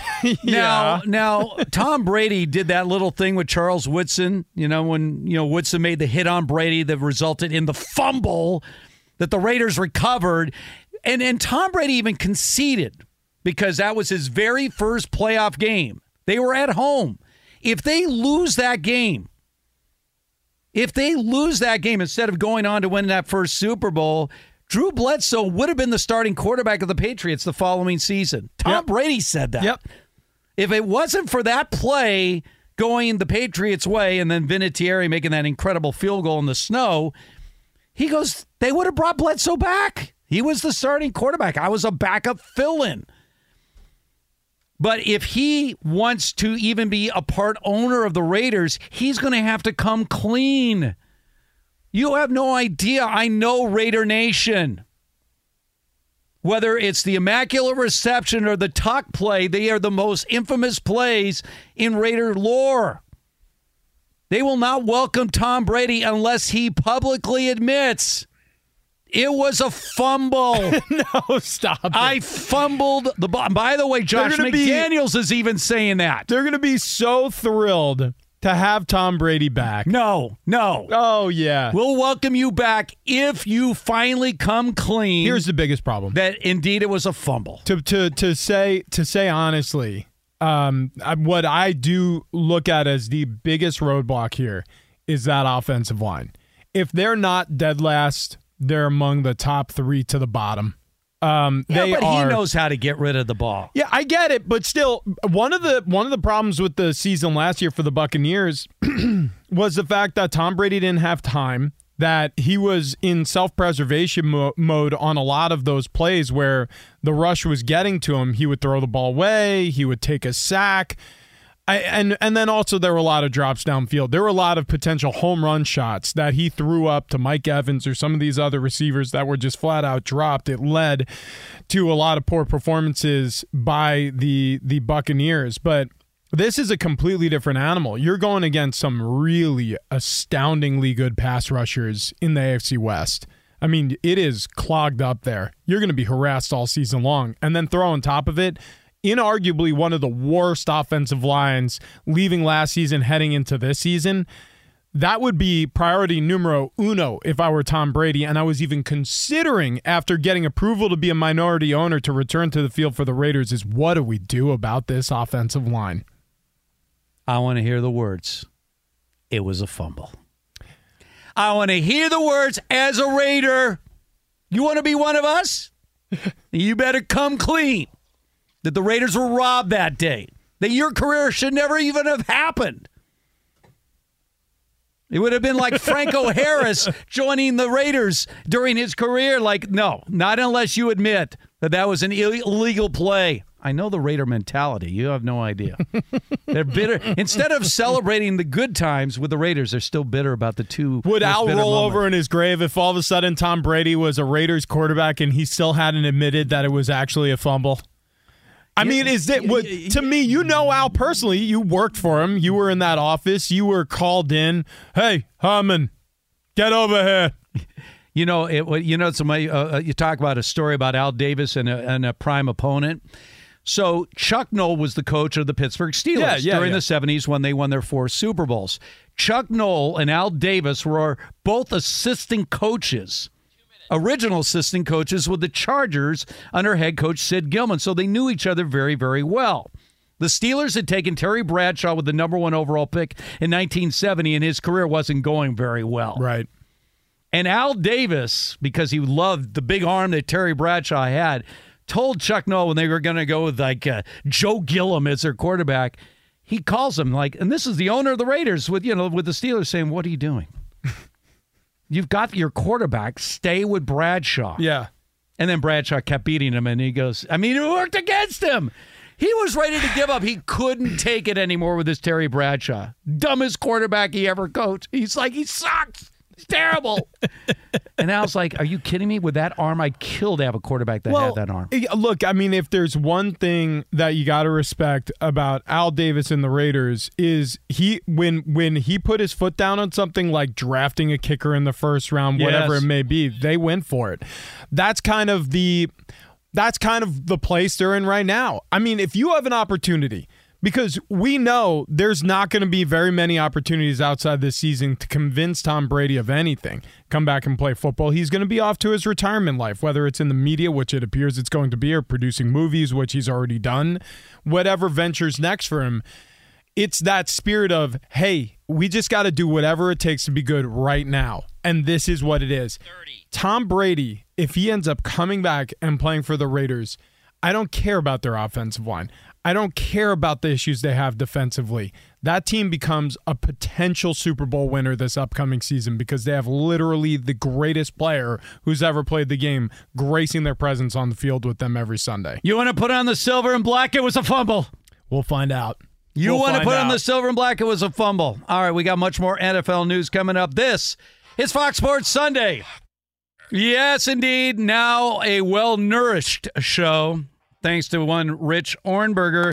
This is Fox Sports Sunday, and we are broadcasting live from the TireRack.com studios. TireRack.com. We're going to help get you there. An unmatched selection, fast free shipping, free road hazard protection, over 10,000 recommended installers. TireRack.com, the way tire buying should be. So we should all thank Rich, including you, Monsi. I see that he's finally delivered, sort of. He delivered the eggplant. Yeah. Eggplant.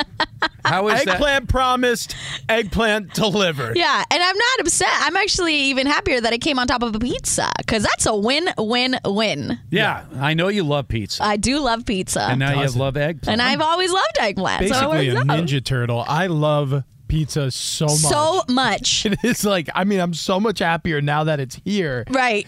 And yeah, look, is it an eggplant parmesan? No. Did I order an eggplant parmesan from the restaurant that we ordered from? Yes. I was going to say, I thought I was looking for a sandwich. Yeah. Did they put it on a pizza instead?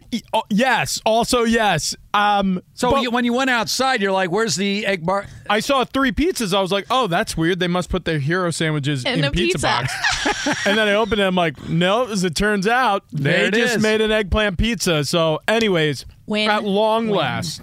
Yes. By the way, John Ramos also taking part of that eggplant pizza. How is that? Have you ever had eggplant pizza? I have. By the way, I asked Steve, I go, Steve, because Rich had walked away. Yes. So I said, Steve, what's this? He goes, I think it's sausage. And I went, looked like sausage to me. No, I wasn't expecting the eggplant pizza. I was looking for the sandwich. I thought it was sausage. So well, I said, well, those are big pizzas. And tell you sausage. what, if I will say that's the only way eggplant could really, really let me down is if I think it's sausage. Yeah. Right. That sounds like the worst thing ever. But I do like an eggplant parmesan. I actually make a pretty mean eggplant parmesan, but my brain doesn't work. So every time I come to LA to do this show, I'm like, damn it, I didn't bring the eggplant. Yeah. Anyways, we figured it out. Monty, sorry it took so long. No, it's all right. It was worth it. Your Clippers, my goodness, what a fight they put up. What a fight. And that's the reason why I owed you the eggplant. And it's only further reason to celebrate, knowing that the Clippers have already announced they want to extend the deals of both Kawhi Leonard and Paul George. Why not? They delivered so much over the last 4 years. They played 16 in a row. So much basketball since they've been Clippers. They've just been on the court through it all. All of it. How many games together? Just so many I lost track. At least a handful. 26 laps to go on the Indy 500. This is a big deal, guys. Yeah, O'Ward is leading right now. Lock it in. It's always weird to look at the leaders because some guys have pitted and some guys haven't pitted, so you don't really know who's leading till the end. All right, we've been talking plenty of NFL today, and it really all revolved around DeAndre Hopkins. Somehow we got off on the Tom Brady tangent. But I want to get back to D-Hop for a second here because, again, it's an interesting situation that someone of his caliber is out there. And immediately, we're not hearing, usually when you got an aging veteran, he's just looking to hook on with anybody that would be willing to sign him. But we're hearing the elite of the AFC are lined up. So I'm going to leave the Raiders out of this. Okay. But I'm going to give you 4 teams that are very much in the mix. And I'm going to ask you this question. Which one of these teams would he have the greatest impact on? All right. Okay, so he's joining the team, and he would have the most impact for which one of these 4 teams? Okay. The Chiefs, the Bills, the Ravens, or the Jets? Which one of those 4 teams would he have the biggest impact on? At first blush, I would say the Jets. Because just think about where the Jets were last year compared to where they would be this year with Allen Lazard and DeAndre Hopkins and Aaron Rodgers. I mean, all of a sudden you have at least. Don't forget they have the Offensive Rookie of the Year from last year. Oh yeah, Garrett Wilson. Yeah. I mean Wilson. Yeah, gosh, Wilson, an emerging star, could be your one. I mean, but DeAndre Hopkins, Allen Lazard, no slouches. Obviously, Lazard, long playing history with Rodgers. I mean, it's the Jets. He would make the most profound impact on the Jets because all of a sudden it gives you another veteran in the room who knows how to win, who has had some of the best years we've seen from a receiver over the course of his career, certainly. Can he get back to a 1,500 yard per year guy? No, probably not. But my comp, I was talking about this yesterday on Fox Sports Radio, the morning show, Fox Sports Saturday. I was saying the comparison for me is Christian McCaffrey. Like injuries, I know he didn't have a positive PED test, but injuries had hampered his production for years. He was supposed to be the guy in Carolina the same way D-Hop was supposed to be the guy in Arizona. It just didn't work out. And as a result, we know the potential there. But he needs somebody to take some of the load off of his shoulders. You know, he can't carry the yoke alone. Who else is going to bear the weight, the brunt of the offensive output? And in New York, he would have help, obviously out of the backfield with Breece Hall, Wilson, and Lazard. And you have a quarterback who's going to find you. To me, him going to New York or really to any team that has a combination of offensive stars reminds me a lot of Christian McCaffrey going to the San Francisco 49ers. But yeah, without a question, New York Jets would profoundly be impacted by him coming over to them and signing as a free agent. Well, assuming his head is right and his body's right, he would have an impact on all those teams. But I yesterday, Bucky Brooks and I were talking about this with Lamar Jackson, with all this, new offensive coordinator and Lamar Jackson, talking about, he wants to throw for 6,000 yards. But the one thing that we most likely will see from the Ravens is far more passing than we've seen over the last several years with Lamar Jackson. maybe for self-preservation, if nothing else. Plus, they've invested a lot of money in him. And so I asked Bucky, I said, when we look at Lamar Jackson throwing the football, where does he do best? I mean, where does he excel in the passing game? He goes, where he excels best is in the middle of the field. Of course. That's where he excels the most. When he has to throw out, sometimes throwing deep, this is where you're not going to get the level of consistency. But when he's throwing in patterns, when he's throwing into the middle of the field, crossing routes, he's in patterns, very, very accurate. Angle routes, slants. Which to me is perfect with a DeAndre Hopkins. Yep. Because D-Hop at age 30 maybe not have that, downfield speed that he once had, but he knows how to navigate the middle of the field. Of course. That's where veteran receivers really excel, is finding those open areas in the middle of the field. And if your quarterback delivers the ball in the right spot, a 15-yard pass can go for a 40-yard gain. So that's why I would say, if I were the Baltimore Ravens, now obviously they got Odell Beckham. They have some talent now. They brought in others. But again, if you're going to commit to the passing game to a much larger extent, I'm going to kick the tires here on D-Hop to see if he could add something. Well, this was the wish list, right? Lamar Jackson said Odell Beckham Jr. and DeAndre Hopkins, per sources, are the receivers he spotlighted as both free agents and trades that he wanted the Baltimore Ravens to make to firm up the commitment. Now, they've given him the contract. They've given him Odell Beckham Jr. in free agency. Can you imagine if they do the clean sweep? They get the deal done. They get both the receivers. And then they get a refreshed, rejuvenated Lamar Jackson who wants to win for the city. He's not going anywhere. There's no more of this speculation over where does he go after this season, franchise tag or not, blah, blah, blah. No. This is going to be a completely... what would you say? Like, he's just going to be unencumbered mentally for the first time in over a year, because he's not talking to the reporters every week about the contract updates. He's not negotiating his own contract like he was forced to do without an agent. So this is a great opportunity for the Baltimore Ravens to get really good really fast. Now, they already have, in my opinion, adding OBJ is a big deal. It's a coup. I think it's going to work out for them. I think he's probably has some football still left in him, and Mark Andrews takes a lot of the attention away. It could work. But you bring in D-Hop, that's a big deal, my man. That is a guy, when healthy, is a game-changing talent. Another thing that I put out there is, look, DeAndre Hopkins, people are like, well, where does he fit best? He fits everywhere. Exactly. He's fine. Well, Put him think in about any this. offensive system. I mean, a year ago, we were speculating about how the Chiefs would fare without Tyreek Hill. Yeah. And the idea was that Kelsey would, be doubled up constantly. I mean, you take Tyreek Hill out of the mix, wow, they're a much more defensible team where we can just focus on, eliminating Kelsey. Well, guess who did not get eliminated last year? Travis Kelsey. And I'm one of those that had my doubts.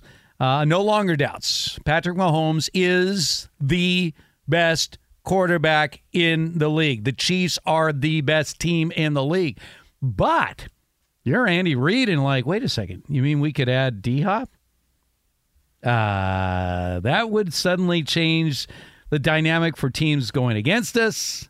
They got to account for D-Hop, which only makes things easier for Travis Kelsey.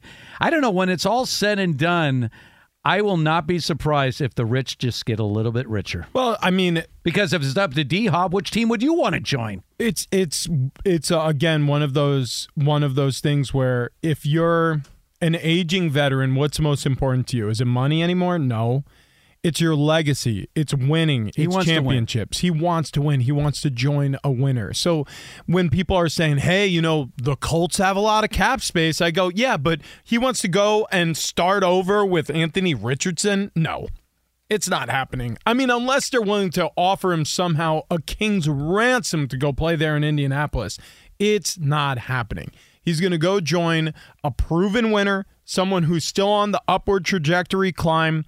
The only reason why he would consider New York with the Jets is because of Aaron Rodgers. The only reason why he would consider Kansas City or San Francisco or Buffalo or Baltimore is because of their quarterbacks, because they can find him. He needs a quarterback who can find him. He needs to be a part of the plus side of the offensive production, and he wants a team that can win right now because he's got one, maybe 2 good years being on the wrong side of 30 before the wheels start falling off, like a lot of receivers. All right, we have more NFL news to get to a little bit later on in the show. We're going to get back to the NBA, where, of course, last night was unbelievable. I mean, still one of the most amazing plays I've ever seen in my life. In real time, it looked like it was after the buzzer. Hello, Heat. Welcome to the NBA Finals. Slow down. Oh, my. Derek White tipped it in. We got a Game 7. But what about the team waiting right now? And waiting. And waiting.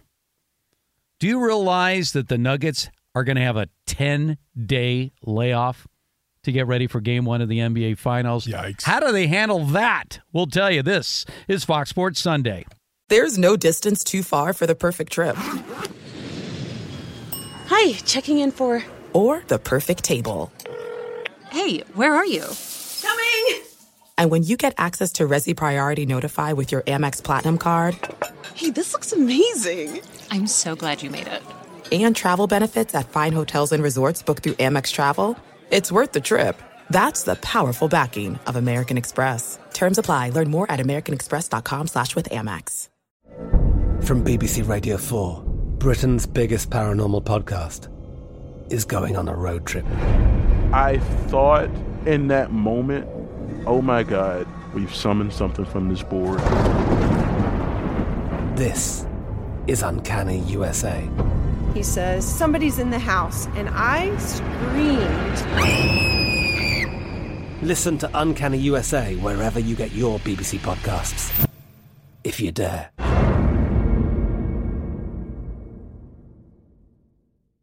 At Bet365, we don't do ordinary. We believe that every sport should be epic. Every home run, every hit, every inning, every play. From the moments that are legendary to the ones that fly under the radar. Whether it's a walk-off grand slam or a base hit to center field. Whatever the sport, whatever the moment. It's never ordinary at Bet365. 21 plus only. Must be present in Ohio. If you or someone you know has a gambling problem and wants help, call 1-800-GAMBLER.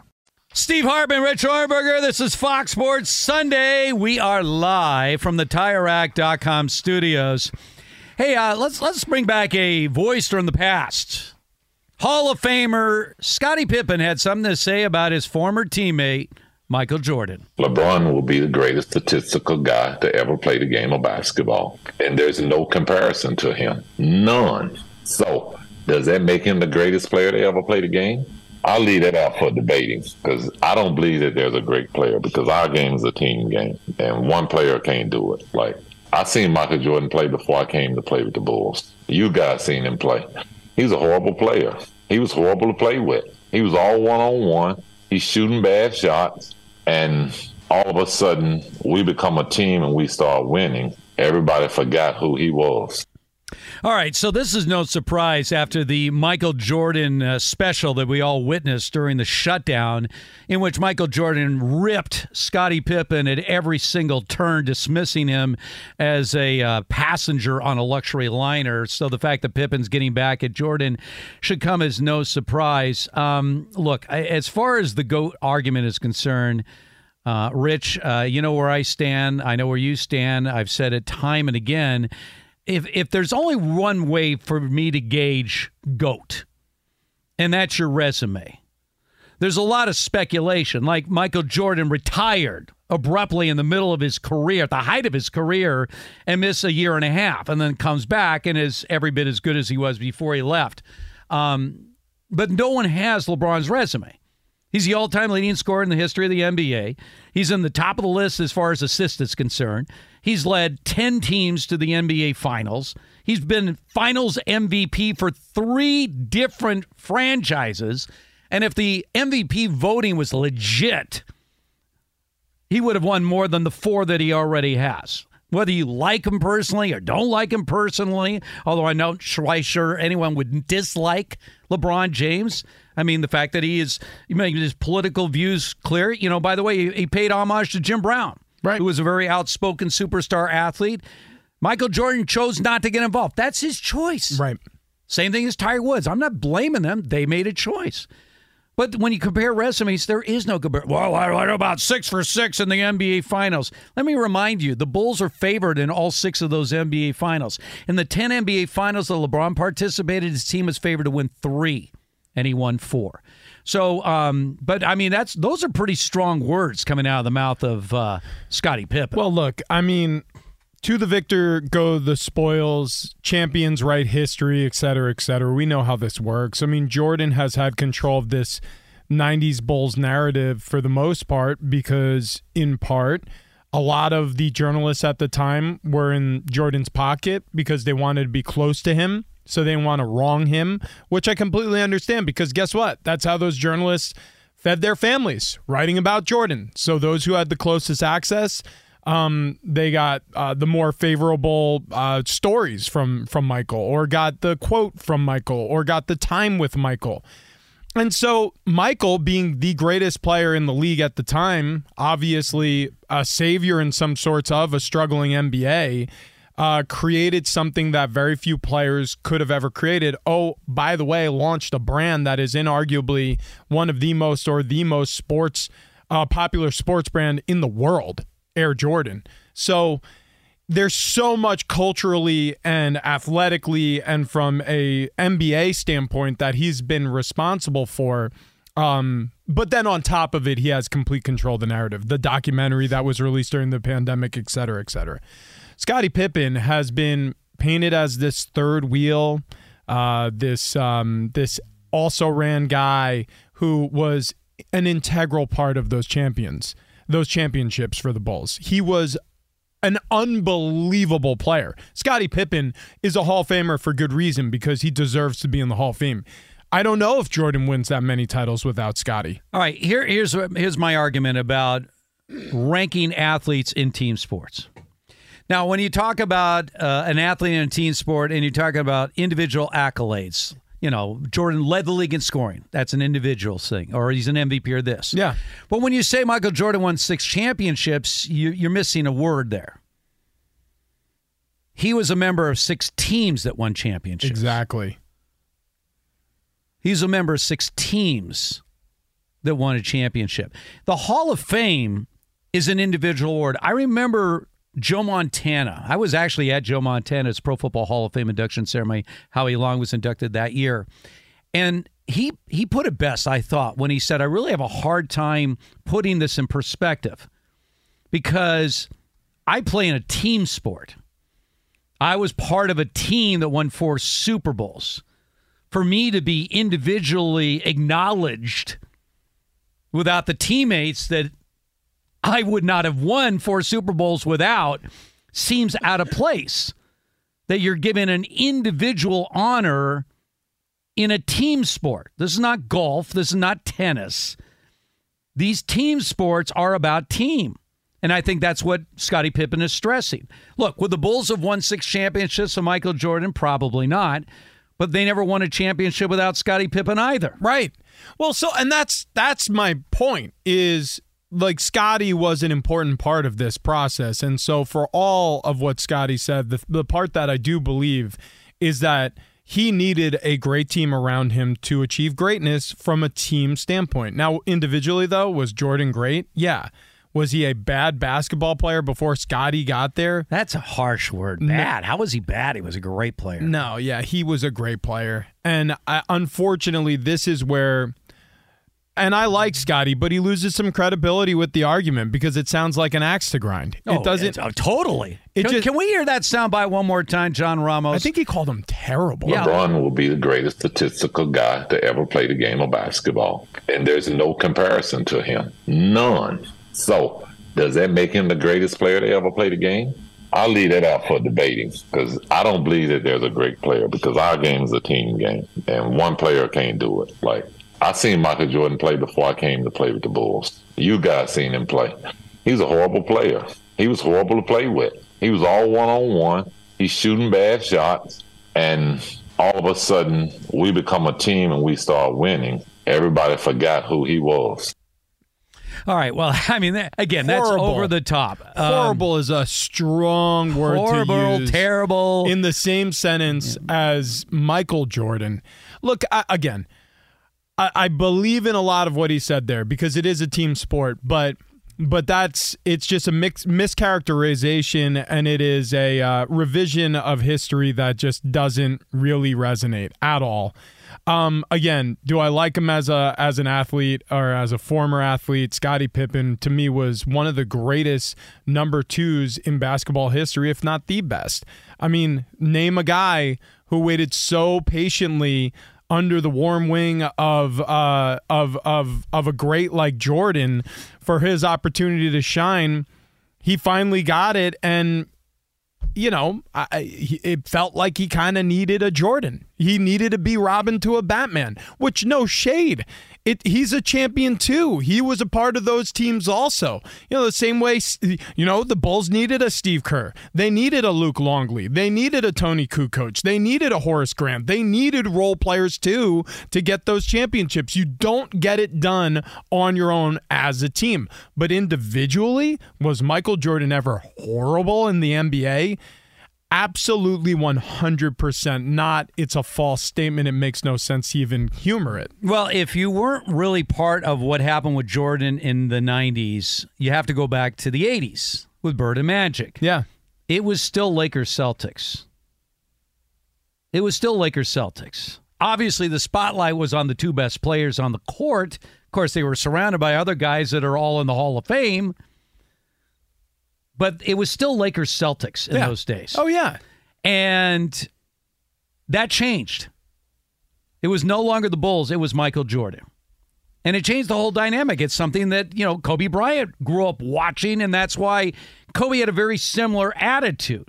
I used to sit there and remind Kobe, again, I've won 5 championships. No, you were part of 5 teams that won championships. You won an MVP, you led the league in scoring, you did this, you did this. But you did not win 5 championships. 5 teams you were part of, and yes, you were the best player on those teams, or one of the best players, won championships. Championships are not an individual honor in team sports. No, they're not. They're not. And as much as we love to say LeBron has won 4 titles, and he's lost 6 finals. Right. But I'm saying, focusing on the titles he won. Right. It's like, yes, that is true. LeBron won those titles with the Cleveland Cavaliers, who had all-stars on that roster, Kyrie Irving and Kevin Love, with the Miami Heat, who had all-stars on that roster, Chris Bosh, Dwayne Wade, with the Los Angeles Lakers during a pandemic in the wide world of Disney down there in Orlando in the bubble, but with Anthony Davis, who is an all-star. You need to have a surrounding cast in order to win. It doesn't matter if you're the second best player of all time, the greatest player of all time, or somewhere further down the list. You need to have a team around you to get the job done. So from that standpoint, I completely agree with what Scottie Pippen's saying. Basically, every single other word uttered, you have to throw away, and it just sounds like sour grapes. Well, and going all the way back to Bill Russell, Wilt Chamberlain. Wilt Chamberlain was a better player than Bill Russell. There's no question he was a better player. Even Bill Russell conceded that Wilt was a much better player. It's that Bill Russell was a team guy and had much better teams, and that's why they won championships, and somehow it diminished the legacy of Wilt Chamberlain. It's ridiculous. Yep. Wilt Chamberlain was a much better player than Bill Russell. It wasn't even close. But Bill Russell won 11 rings, part of great teams, and he was a key component for them. All right, let's find out what is trending right now. Monse Bolaños, are you feeling a little bit better? A little eggplant high? What's going on? So good. And then watching this Indy 500 makes me never want to drive again. So it's under caution. There was a nasty wreck. I saw Felix, that guy was completely upside down, but it wasn't even really his fault. He was just at the wrong place at the wrong time. And they had camera car. Correct. Or car camera. Yes. And he was just sort of relaxing. I was very impressed at how relaxed he looked. It was Felix Rosenquist. He was a driver. He hit the wall, and as he tried to gain control, he kind of hit him a little bit, and that's Kyle Kirkwood, who was upside down. His tire went flying into the stands. I don't know if it hit someone, but it went flying into the stands. He ended up upside down in the car. They're still under caution, or officially got going. It officially got going. Yes, now they're back in it. Now, you are an update anchor and have been doing this for a very long time, so I expect you to be an expert on all things IndyCar. Absolutely not. You're lucky I got that out. When a tire bounces from the track into the stands, I yell for. Do the fans get to keep the tire like a foul ball? That is a really good question.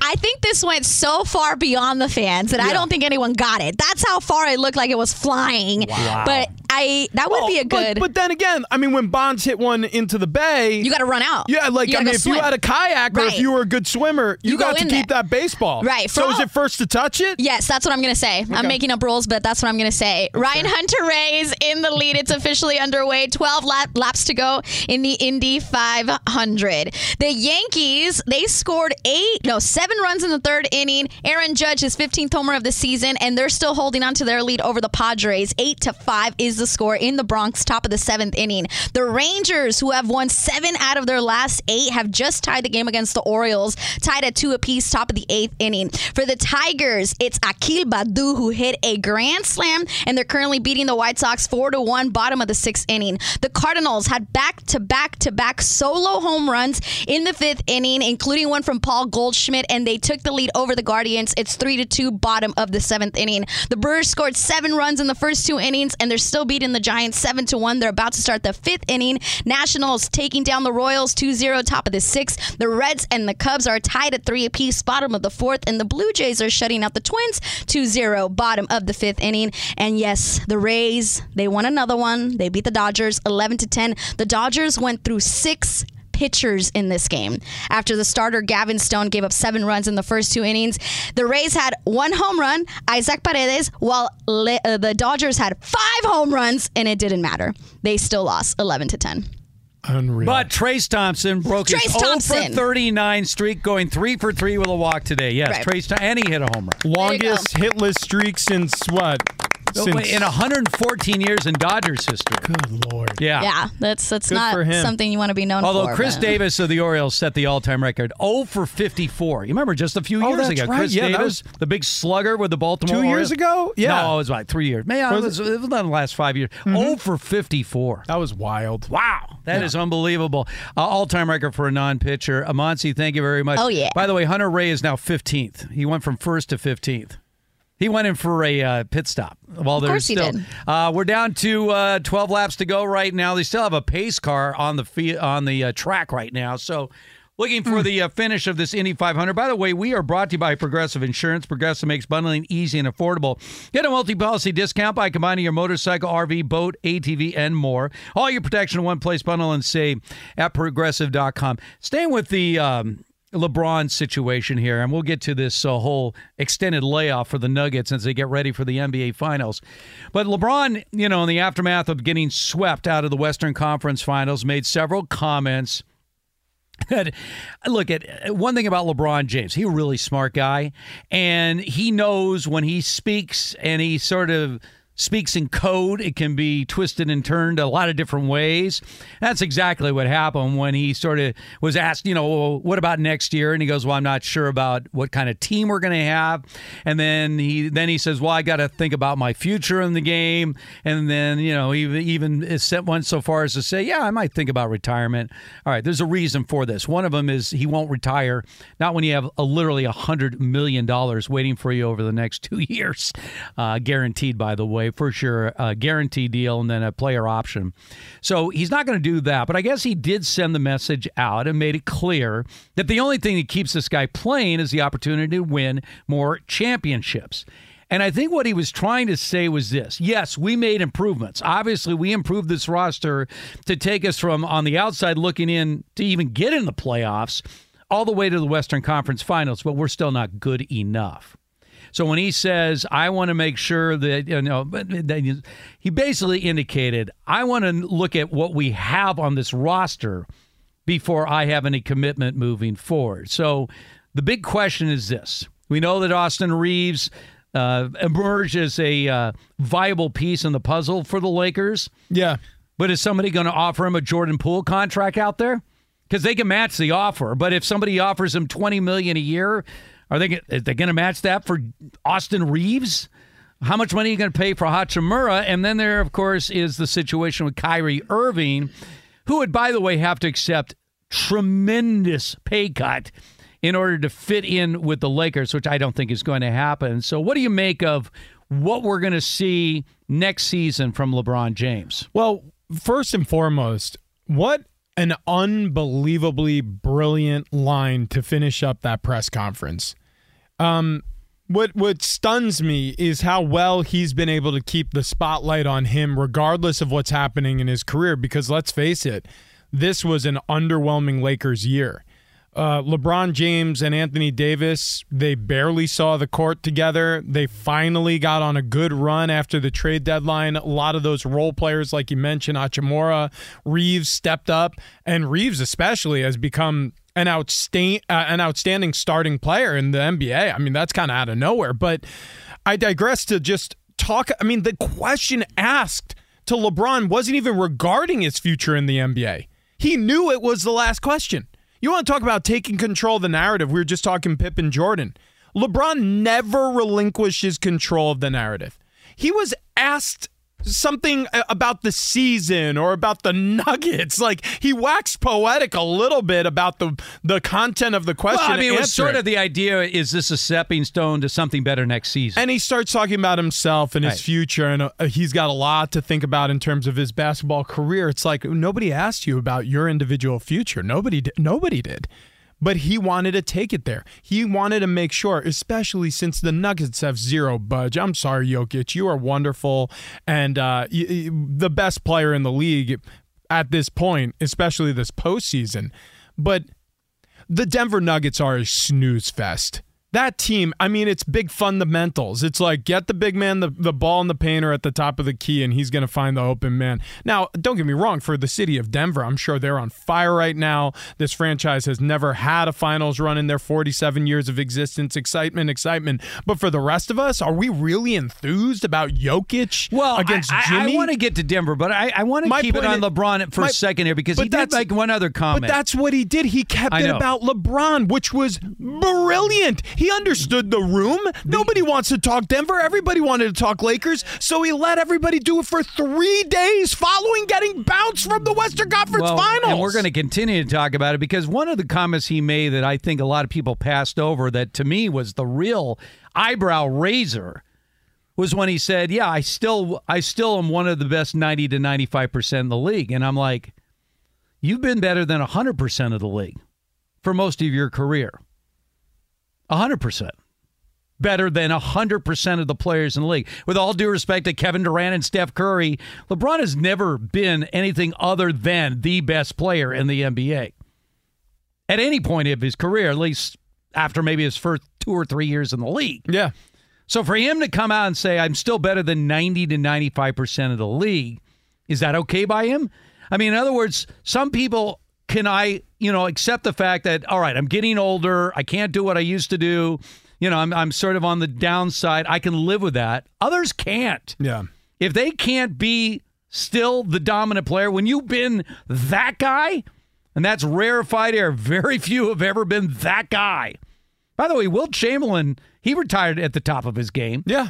Wilt could have played Wilt could have played another 10 years. Easy. Well, and we've seen it in other sports. Barry Sanders walked away early from the NFL. He did. Jim Brown. We just had Jim Brown. Jim Brown. I mean, there's... Sandy Koufax, top of his career. It's one of those things where... If you are an aging star, at some point you need to become okay with the fact that somebody's going to come along better than you. They potentially could be on your team. Look, Anthony Davis, depending on the night, is a much better player than LeBron James at this point in their careers. But in order to relinquish that title as being the best or the greatest right now, and trade it in for more championships, if you could eat that humble pie. well, you're going to be regarded as even better than maybe you were down the stretch of your career. It's something that, and I know I don't feel right speaking ill of the dead, but that Kobe Bryant couldn't relinquish. No. I mean, he during the end of his career with the Lakers, he was holding on tight to something that no longer existed. Look at the last game. That, by the way, that 60-point game, his last game as a Laker, capped off a 17-65 season for that team. I mean, it was dreadful to watch. The Lakers were spiraling. 17-65 his last year. And it's because part of the reason was he was taking so much of the salary. The other part of it was who really wanted to play with Kobe at that point? Who wanted to help build around Kobe at that point? LeBron still has it. And it's I think part of it is the humility to understand what he can't do anymore, not what he can do. All right, the Denver Nuggets are waiting and waiting and waiting and waiting to find out who they're going to play in the NBA Finals. They'll find out tomorrow, 10 days off from their last game to the start of the finals on Thursday. What does that mean for the team? We'll tell you. This is Fox Sports Sunday. Steve Hartman, Rich Ohrnberger, Fox Sports Sunday, live from the TireRack.com studios. Is the Indy 500 over, or is they're still zooming around the track here? Every time I look up, somebody's hitting the wall. Yeah, there's another crash. Another crash. Yeah. By the way, it's not unprecedented for this race to end on yellow. In other words, everyone has to hold their position, and they just basically crawl across the finish line, and that's it. It's 200 laps. Oh, my gosh. Yeah, it was a crash involving two cars. I don't know the names of the drivers yet. It's never good when one car's on top of another. Yeah. That's a bad sign. Boy, there was a lot of contact. This was actually a second crash. Yeah. This is a different crash than I just saw. No, yeah, there was a Kirkwood crash, and then... No, this is another No, I know that. He was sliding on his head. His wheel went into the stand. Look at this. Boom. And then there was a car that went into the wall. Another car spun out and went into the wall, and then crashed into the original car, spun out and went into the wall. Okay, Holy cow. This race is a mess. The track is littered with car parts. So the idea they're going to get any exciting, if there's 6 laps to go, my guess they're just going to call it a day. I don't know how they're going to restart this thing. So we got that going on. Meanwhile, the Denver Nuggets are sitting and sitting and sitting. Potentially when we were looking back to last Tuesday, Rich, when the Heat could have closed out their series in 4 straight, I was thinking of you realize we could literally have 9 days off from the NBA? No games. It's a hardcore first game, NBA Finals, June 1st, Thursday. Yep.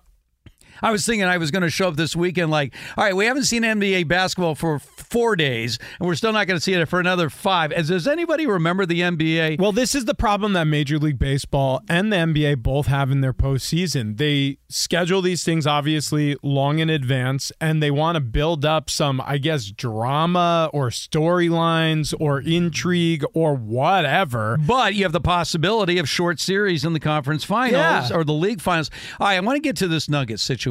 Yeah.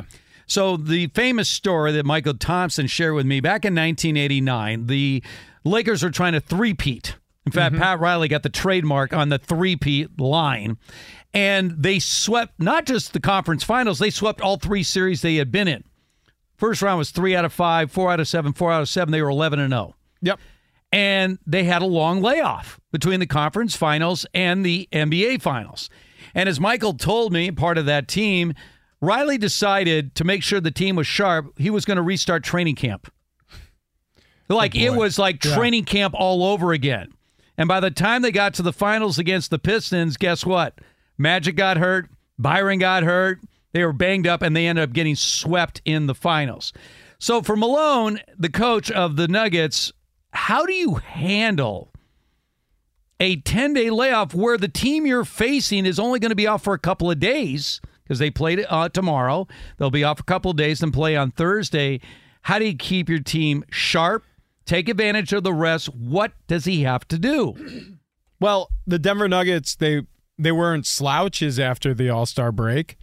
So, I'm not saying it's as long of a break, but they were 12-11. So they had a winning record. I mean, I don't know exactly what their record looked like following the break, if they didn't have to play a lot because they knew they had the number 1 seed wrapped up. I'm looking at it right now. Let's see. After the break, the Nuggets. But they were never challenged for that 1 seed. They did rest guys down the stretch. They won 5 out of the next 6 games following the break. Yeah. So I'm just saying, this is a team that appears to have the ability. 3 days off with 10. I know, it's different, but it's a long time off. It's the best we have to go off. All right. Well, on the other side, I want to get into this because we talk about, rest versus staying sharp, staying on top of your A game. We'll have much more on that, much more coverage of that big Game 7. This is Fox Sports Sunday. Wow, wild finish here coming up in the Indy 500. They can't get this thing restarted. 3 laps to go. We still don't have a winner. Once again, this is Fox Sports Sunday, and we are broadcasting live from the TireRack.com studios. TireRack.com, we're going to help get you there. Unmatched selection, fast free shipping, free road hazard protection, over 10,000 recommended installers. TireRack.com, the way tire buying should be. They keep showing one of racing's all-time legends. That, of course, is A.J. Foyt. Yes, he's still very much alive and well as a car owner.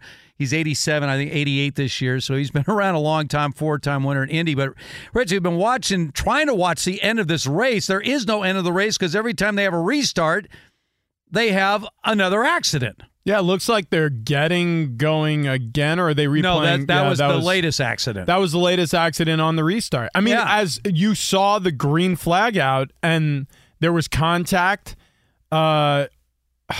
Yeah, they were trying to go 3 wide there, and they smacked into each other. This is unbelievable. This is always the most dangerous part of any kind of races, the start of these races. There was one Indy 500 where 11 cars, a third of the field, 33 cars in the field, wiped out on the first turn of the start of the race. Oh, wow. Where just, you're all side by side. And I can tell you this from my own racing experience in Long Beach in that celebrity race, the only time you're nervous is at the start of the race because you're all bunched together. Oh, okay. And then you've got a game plan. Like you're like, all right, I'm going to get a jump on this guy.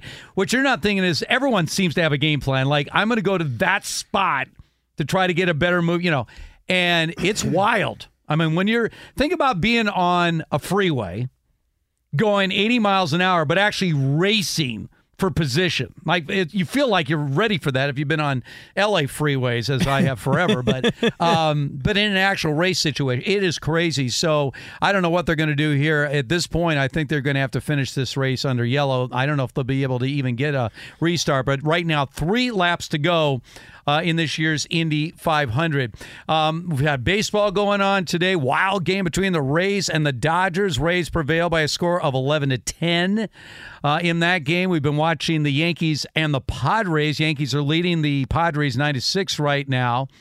By the way, I haven't asked you, what's the Padres buzz right now in San Diego? Oh. And by the way, Fernando, obviously, a couple home runs at Yankee Stadium, tossed the bat the other day. Yeah, I think he's over 10 home runs on the season now. I mean, he's been a bright spot in otherwise a relatively poor to quite poor offensive season for the Padres. Look, they are awful with runners in scoring position. They just can't get hits. Last I checked at the end of last week, they were still in dead last with runners in scoring position. So the offense has been underwhelming.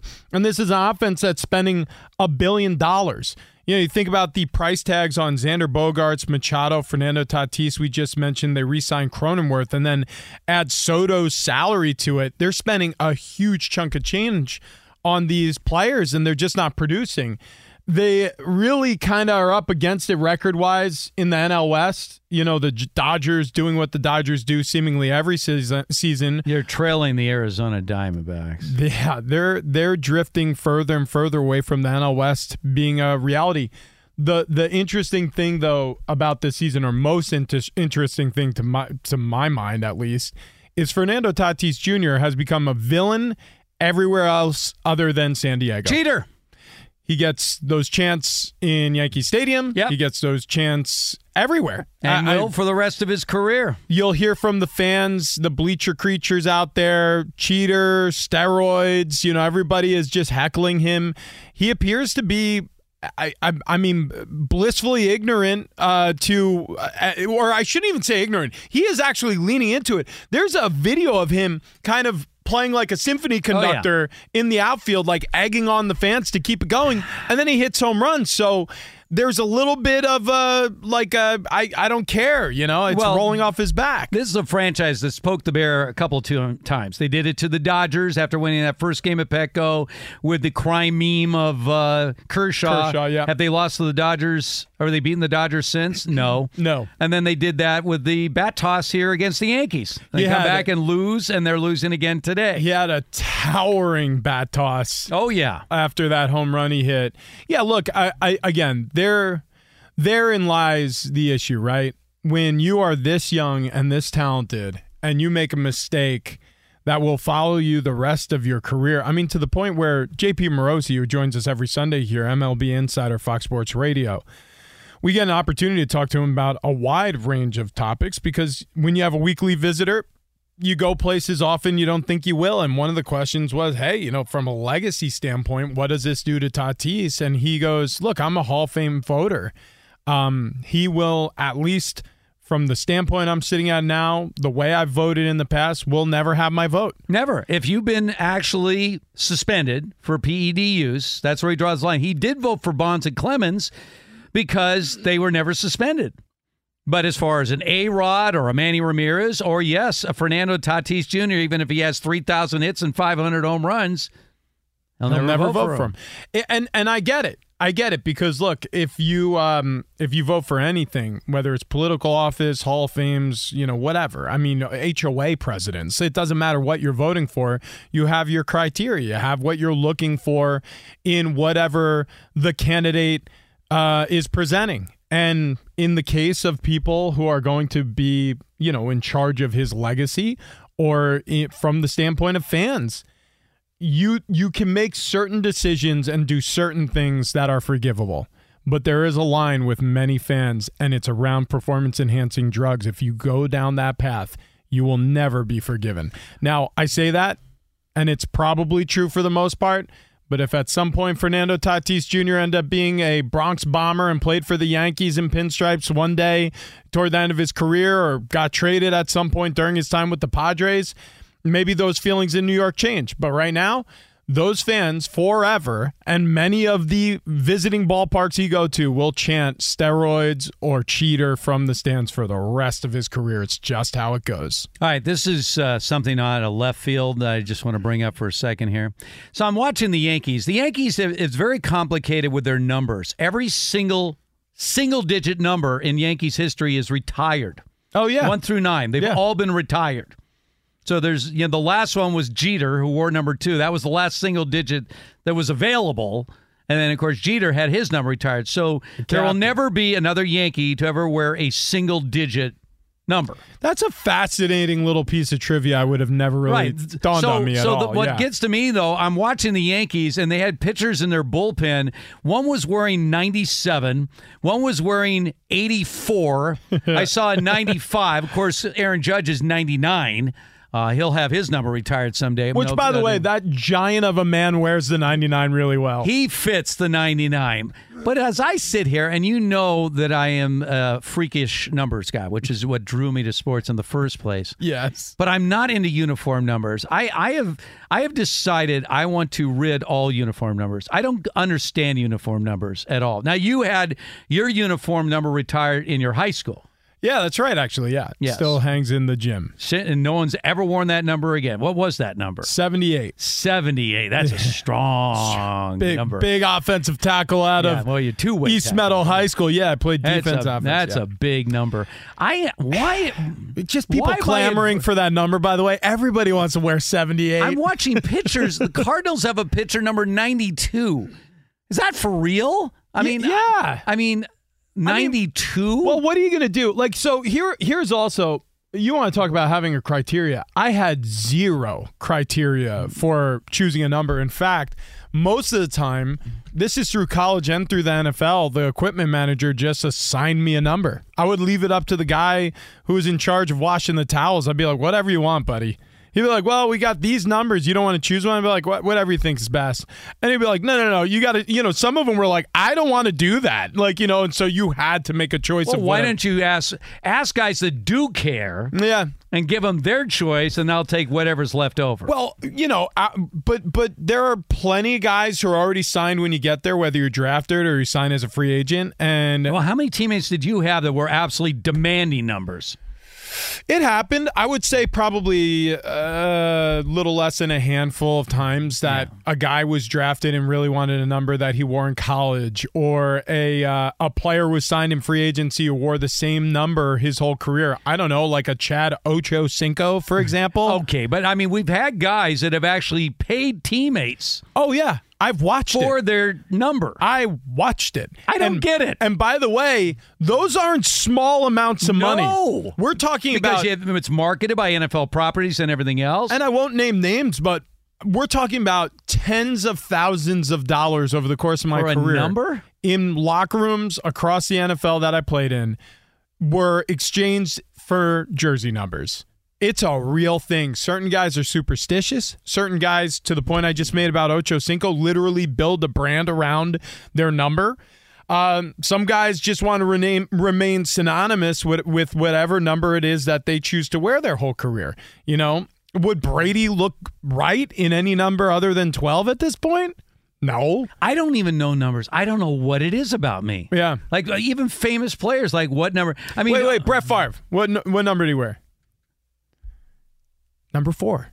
Oh, that's right. Number 4. I totally forgot. It's so crazy. You know everything else. Okay, how about this? Who was the third runner-up in the Heisman race in 1975? Oh, that's easy because in 1975, could I do the top 10? Yeah, please do. Okay, so the winner that year was Archie Griffin. The years he went back-to-back. In 75. 75. Okay. Chuck Muncie of Cal. So you're saying he won in 74 and he won in 75. Right. Griffin did. So in third place, Ricky Bell. So there's the name. Who led the nation By the with way, 1,875 yards. Ricky Bell. 1,875 yards. Does not include his bowl game. That's his regular season This is yards. not prepared, by the way. No, it's not. I'm asking him off the top of his head. But uniform numbers, I go blank. Who was fourth place in 75? Come on, you know this. I do? Yes. Me? After Ricky Bell, who does it go to? Come on, think about this for a second. I'm not going to think about it. I don't know. You know that Joe Washington of Oklahoma was fifth. You know that John Scharr of UCLA was seventh. Right. Of course. And you tell me you don't know fourth? It was Tony Dorsett at Pitt the year he was a junior. He won the Heisman the next year. Oh, is all that correct? That's all 100% correct. Yeah. Oh, my God. So, but you didn't know Brett Favre were number 4. Seriously, when you said Brett Favre, I was thinking 11? I don't know. I don't know what it is. I can remember all that, but no. That's crazy. All right, I was a little off. Speaking of off, I want to get to this whole idea of an extended layoff. Yeah. Because we've seen it like in the NFL, right? Where teams clinch a playoff position and then rest everybody for a week. Then they have a bye week. And then they show up in the wild card round and they look awful. Yeah. If you're the Nuggets right now, I don't know. I might be turning up the screws on this team, especially since they still have 4 more days. Who won the Heisman in 1982? Come on. It was Herschel Walker that year. John Elway was second. Eric Dickerson was third. Anthony Carter was fourth. Dave Remington was fifth. Look it up, Bo. 1982. There you go. Those are the top 4. 5. Actually, I can go beyond that. Todd Blackledge was sixth. Oh, my gosh. Should I get it? Is this really alarming to people? Yeah, you're sick. We have to break now. All right, we will. Tom Ramsey, UCLA, was 7th that year. This is Fox Sports Sunday. There's no distance too far for the perfect trip. Hi, checking in for... Or the perfect table. Hey, where are you? Coming! And when you get access to Resi Priority Notify with your Amex Platinum card... Hey, this looks amazing. I'm so glad you made it. And travel benefits at fine hotels and resorts booked through Amex Travel, it's worth the trip. That's the powerful backing of American Express. Terms apply. Learn more at americanexpress.com/withAmex. From BBC Radio 4, Britain's biggest paranormal podcast is going on a road trip. I thought in that moment, oh my God, we've summoned something from this board. This is Uncanny USA. He says, somebody's in the house, and I screamed. Listen to Uncanny USA wherever you get your BBC podcasts, if you dare.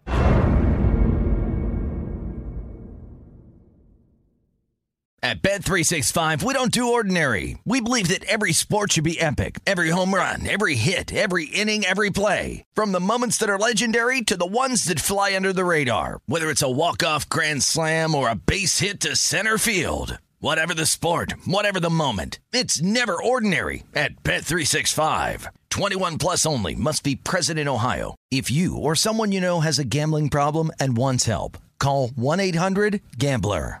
Steve Hartman and Rich Ohrnberger. This is Fox Sports Sunday. We are live from the TireRack.com studios.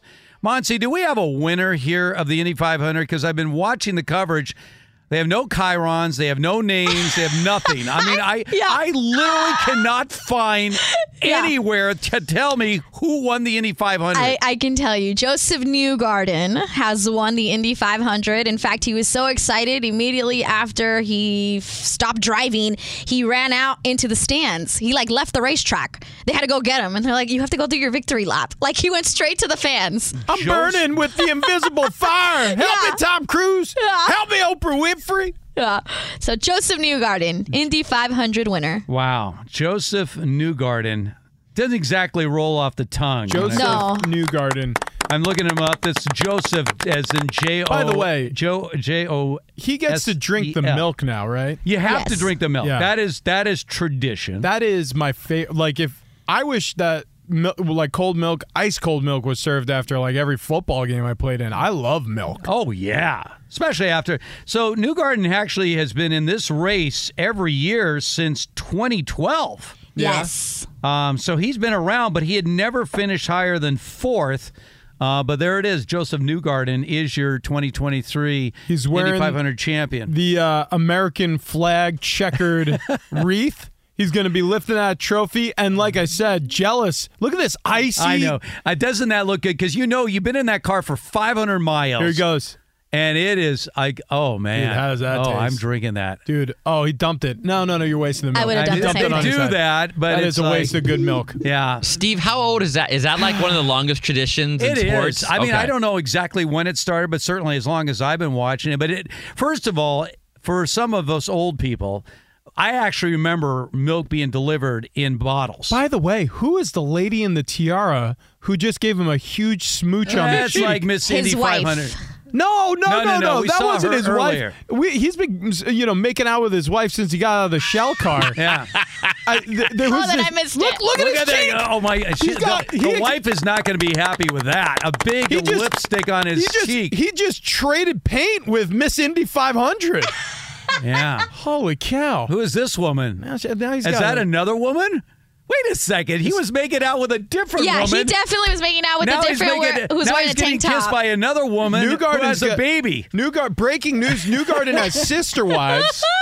What the hell is going on? Popular fella. I'll tell you right now. I want to race IndyCar. It seems like a really good time. Joseph Newgarden, man, 27th career win. All right, so there you go. Congrats to him. Just want to thank all of my sponsors: Chevy, Firestone, Puma. Of course, I'd be remiss if I didn't mention Shell, my lead sponsor on the car. So after being in the car for 3.5 hours and it's hot on that track, if you get that ice cold bottle of milk, oh dude, you could down that whole thing. I've never seen anyone guzzle the whole thing. I would have crushed it, and then I would have upturned the empty bottle over my head instead of wasting all that good milk. Yeah. Just want to thank my crew. Did a great job. Engine was revving, man. Suspension got a little squirrely on me after the restart, but I'll tell you right now, the tire change after lap 14, it was early, but we needed it. Yeah. So Newgarden, there he is. He's a winner. Congrats to him. Congrats to Newgarden and all of his wives. Yeah. Ladies are loving this guy right now. Tell you what, I'm loving him too. Yeah. That's a handsome fella. Yeah. So there you Prominent nose. Yeah. It's out there. Yeah. All right. We've been talking a little bit about what's going on in the NBA, obviously, as we await a winner in this Eastern Conference Finals matchup between the Celtics and the Heat. Game 7 will be tomorrow at TD Garden. TD Garden. I would imagine, when the Heat were up 3-0, and it looked like we were on a definite path to a Heat-Nuggets matchup in the NBA Finals, we're like, wow, that's your worst nightmare. You were looking at a potential Lakers-Celtics. And my argument is this. I understand when you build up a series, like if you have a Lakers-Celtic, you can go back in history and everything else. How relevant, seriously, is Bird and Magic in 2023, considering that was back in the 80s? Rich, you were born in 1986. Yeah.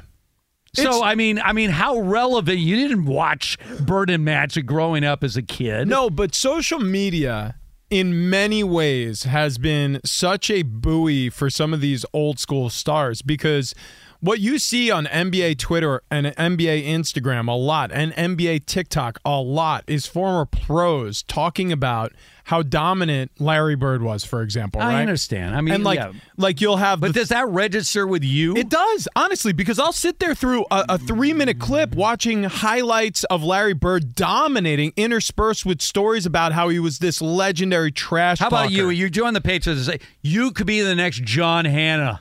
I knew who John Hanna was, Alabama guard, right? Yeah, but the Patriots, one of the most dominant guards in the history of the NFL. Unbelievable player. It would not have been registered with you. It wouldn't have mattered that much, though. But a guy like Larry Bird, a guy like Magic Johnson, right? They live forever. Yeah, they're ageless. You know. And also, by the way, how about the damn Winning Time documentary? Or I should say, it's not a documentary. Yeah, a biopic, I guess you would call it, miniseries that you've been a part of. I just did more recording for season 2. So there you go. Yeah. They're going to have a season 2. That show was great. It went into how those Celtics and those Laker teams were built with the late great Jerry Buss and what's the old Well, it's really Celtics about owner? Magic's sex life more than anything. Well, which is an interesting side story. Look, that was a legend in and of itself. By the way, this is what we call a hard R rating on that show. Yeah, there is no question about that. All right, put the kids to bed. All right, but the fact is, now that we have the potential of a Celtics Nuggets final, I'll put it this way: forget the build-up. A series is built on itself. I always bring up the 1991 World Series. You had 2 teams that had finished the last place the year before, the Twins and the Braves. Not big market teams, no fanfare leading in. And by the end, it was the highest rated World Series of all time. Yeah. Because they were compelling games, the series built on itself. So even if it is the Heat Nuggets, doesn't matter. The series itself will build on it. But still, I'm worried about this Nuggets team. And we've seen it in the NFL, Rich, where teams have made choices when they're locked into a playoff position where they rest everybody week 17 or whatever it might be, maybe even have a bye week after that. So we're well rested, and then they come out and they just lay an egg. Like they look like they forgot how to play the game. So I understand the idea of getting a little rest, but when it comes to the playoffs where the intensity level is next level, Yep. Well, you really, to the idea that you're resting in the postseason, this is what bothers me, where people are like, well, you need to have a little, it's the playoffs. There's no rest in playoff games. I will say this, though, and I am strongly opposed to this much time being allotted to any playoff team leading into a final. Because from the viewership standpoint, I think it's awful. I just think it's a bad decision. You lose so much buzz between this weekend and Thursday, and this went to a Game 7. I mean, imagine if the Miami Heat swept the Celtics. We would have had 9 days with no NBA basketball. 9 days, nearly 2 weeks of no basketball before the finals.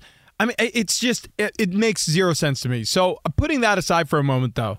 From a gamesmanship standpoint, there are certain teams that could really, really benefit from a long layoff, especially when we're talking about the Lakers a series. 3 years ago, because of the whole shutdown, they really benefited with pandemic, Shaq and with AD. The whole league went on pause. Yeah. Everybody was able to get healthy, and they were able to go out there and win the bubble championship. It was a sprint. It was a sprint. Yeah, all you had to do is just buckle in for Remember, about 30 games. 8 games. That's what it was. It was 8 games and then into the postseason. Yeah, so it was a total of maybe, what would that come out to, 20-something games that they had to win in order to win a championship. Right. I look at it very similarly for the Nuggets. I mean, it's a long season. They were dominant during the regular season. They were able to put it into coast mode a little bit after the All-Star break, and they've been dominant in the postseason. It's a great opportunity to get away from it for a second, for a moment, to put it into neutral, to maybe watch some of these Eastern Conference Finals and take notes on your future opponent, whether it's going to be the Celtics or the Heat. And you come back fresh. There's something to be said about that. Don't you think the winner of that Heat Celtics game tomorrow is going to have an event? They're totally sharp. They're into their game right now. They'll have a couple of days off, then boom, ready to go. Yeah, but if there's any nagging injuries, right? Think about how long 10 days is for the Nuggets. If there's anything that they... Well, that's fine. You have one or two players banged up, but what about everybody else that's on their A game, right? If this were... You got Murray, you got, obviously, Jokic. If this were a situation where, winner takes all game one, yeah, I'm with you. But you get... if the Nuggets lose game one, are we just assuming they're going to roll over and lose the series? No. It's the other thing about the benefit of playing in a series is the Nuggets could roll out there and look like they still have the crust in the corner of their eyes from sleeping for the past 10 days or 2 weeks or whatever it's been, this layoff for them. And they could still win the series handily. And it's because you don't have to win right away in a series. When you're playing best of 7, you can give one away. And it's very possible they do out the gates. It doesn't mean that they're going to lose to the Celtics or to the Heat. No. It just means that maybe they didn't have the momentum or inertia coming out of a later playing conference final like the Heat or the Celtics did. All right, let's find out what is trending right now. As Monty checked a few boxes today. You got the eggplant box checked. Yes. We finally finished this Indy 500. We checked that off. Yes. Pretty much everything except being followed by Ilo on Twitter. I'm just gonna block and mute and all of that for me to feel better about myself. I have never blocked or done anything like that ever. I wish I could say the same. And believe me, if you read some of the things that are on my Twitter believe me, if you read some of the things I get. Actually, I get a lot of stuff thanks to Monty, because Monty does post and I get dragged into it. Well, there you go. You're welcome. You're welcome. Yeah. She's not shy to rope us in. Yeah. You're welcome. I'm going to have to check right now. I don't know. I don't remember thanking you for that, Monty. As you should, though. As you should. Guys, I have your answers to the milk question. Oh, when did it start? Yes. So it started with Louis Meyer. Louis Meyer, yes. Three-time champion. Correct. So I guess the first time was in 1933. He sipped it from glass when he won. Like a glass? Like a glass of milk. Okay. He said that his mother was like, have some milk. It was buttermilk or something. Oh yes. Yeah. Yes. Oh, yeah. Okay, that's not good. Out of the glass, so easier to dunk cookies, which is yeah. Then after his third win in 1936, he drank it straight from the bottle. Mm-hmm. People were not fans. People actually, from what I read, people thought it was a little bit disgusting. Poor form, Louis Meyer. Drinking from the bottle. You'll give somebody listeria, for crying out loud. It didn't become like an actual full-blown tradition until 1956. Now, every driver is polled before the race on their preference. They can choose between whole, 2%, or skim milk. All right, so that's a good question. Which one would you choose, Rich? Wait, what were the choices? Skim, 2% or whole milk. Oh, whole. Come on. What were we even doing? How was that even a question? I'm surprised I can't pick oat milk or something. Seriously, when's the last time you had whole milk? Oh, years. Right. Years. No, I was so decades. jealous. I was literally raised on non-fat milk. Yeah, so was I. Non-fat, like not even 2%, like non-fat, right? Yeah. And I remember going to a friend's house and they had just regular whole milk, and I put it on my cereal, and I'm like, this is the best tasting thing I've ever tasted in my life. I guess the only time I've had whole cereal. Have you ever had powdered milk? Yes. Yeah. In Costa Rica, that's a real thing. Oh, yeah. I remember there were times where that's what we had to resort to. So you better believe. Yeah. Ever since I started earning a little coin, you see. You go whole? Oh, I go whole. Yeah. Full on vitamin D, 4% milk fat, down the hatch. Sometimes I'll cut it with a little cream just so I could have a little bit extra. I don't mind. In Costa Rica, they sell this like powdered milk with like sugar in it. No, that's and then not bad. That's not bad at all. Yeah, and then you put it over like shaved ice. Oh, interesting. Yeah, you put it over shaved ice. So you could add other things, but that's what you put it over shaved ice. How close do you say you're Costa Rican? Yes, I'm Costa Rican. How close is that to Puerto Rico? Nowhere near it. That's like saying, Puerto Rico. So how close is Japan to Turkey? Are they right next to each other? As you can tell, I studied world geography during my time in the NFL. Yes. Costa Rica is in Central America. Go on. And it borders Nicaragua. Oh, that is in Central America. Right. No, correct. Guatemala? No. Okay. And Panama. And Puerto Rico is somewhere in the Atlantic. I hear there's a canal in Panama. There is one. Look at you. Look at you. Very good. Yeah, Puerto Rico. Canada, are they next to each other? I knew, guys. I was just testing Monsi to see if she really was from Costa Rica. Yeah. No, good. It was a good she's test. Faking it. Oh, right. That's what it is. The Yankees officially beat the Padres. Sorry, Rich. 10-7 was the final score. It's okay. My Dodgers lost to the Rays. 11-10 was the final on that one. The White Sox have taken the lead over the Tigers. It's 5-4, bottom of the ninth inning. They are playing in Detroit, and Detroit has a man on third base. How many outs? Still 2 outs to go, so the Tigers might be able to tie this one. The Giants have scored, but the Brewers are still on top. It's 7-5, top of the eighth inning. Twins are scoreless with the Blue Jays on top, 3-0, bottom of the eighth inning. Nationals and Royals tied at 2 apiece, top of the ninth, with the Reds taking the lead over the Cubs, 7-3, bottom of the sixth inning. The Mets and the Rockies are now tied at 6 apiece, top of the fifth inning. The Astros A's tied at 1 apiece, bottom of the second. The Diamondbacks beating the Red Sox 3-0, top of the second. And the Mariners have scored first against the Pirates. It's 1-0, bottom of the second.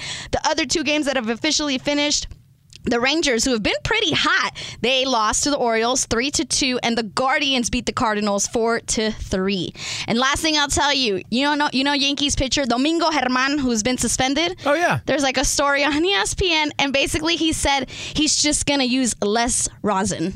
Okay. That's it. Less rosin. See, this is another thing I've never understood about the rosin bag. Yeah. I mean, it's sticky. Right. And it's legal. Right. Correct. Yes. So how do you know the difference? Yeah, I don't know either. You just got to make it so it's less sticky, dude. Yes. Done deal. Yeah. By the way, first of all, there needs to be a little sticky. The last thing you want are slick baseballs that can get out of the pitcher's hand where it beans somebody and really hurts them. Yeah. There's a reason they rub up the baseballs. Right. The umpires. Yes, but yes. They have this rosin bag that is totally legal, and it's sticky. It is. And apparently the more sweat, the stickier. Correct.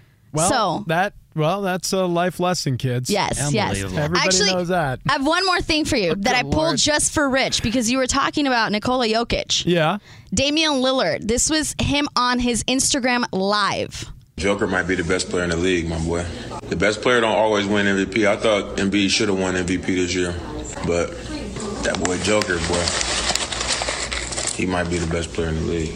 Watching him play and playing against him is like blood don't ever miss. No cap. No cap at all. No cap. I said it earlier. Yeah, I agree with everything Dollar Dame just said there. Yeah. Well, again, hey, the reason that Embiid won, and this is not going to be out of the jug. What year again was that? 1933. It was after the third 36 one. was the 1936. 1936. What were the 1930s like, Steve? The 30s were tremendous. I'm telling you, but they were nothing like the 20s, man. They were roaring in the 20s. I'll tell you right now, that chancellor came over with the milk jug, and some dizzy dame kissed me right on the cheek. You mentioned 1936. Larry Kelly, the great end of Yale, won the actual first official Heisman Trophy, because Jay Berwanger, the first winner, won what they called the Downtown Athletic Club Trophy, and then John Heisman, who was the president, died, and they renamed it the Heisman Memorial Trophy. Okay. What on earth? Can I ask you about a guy named John Gruden? Okay, yeah. So did you see this where the Saints brought Gruden in to sort of show them some things? Derek Carr, obviously, who he coached for the Raiders.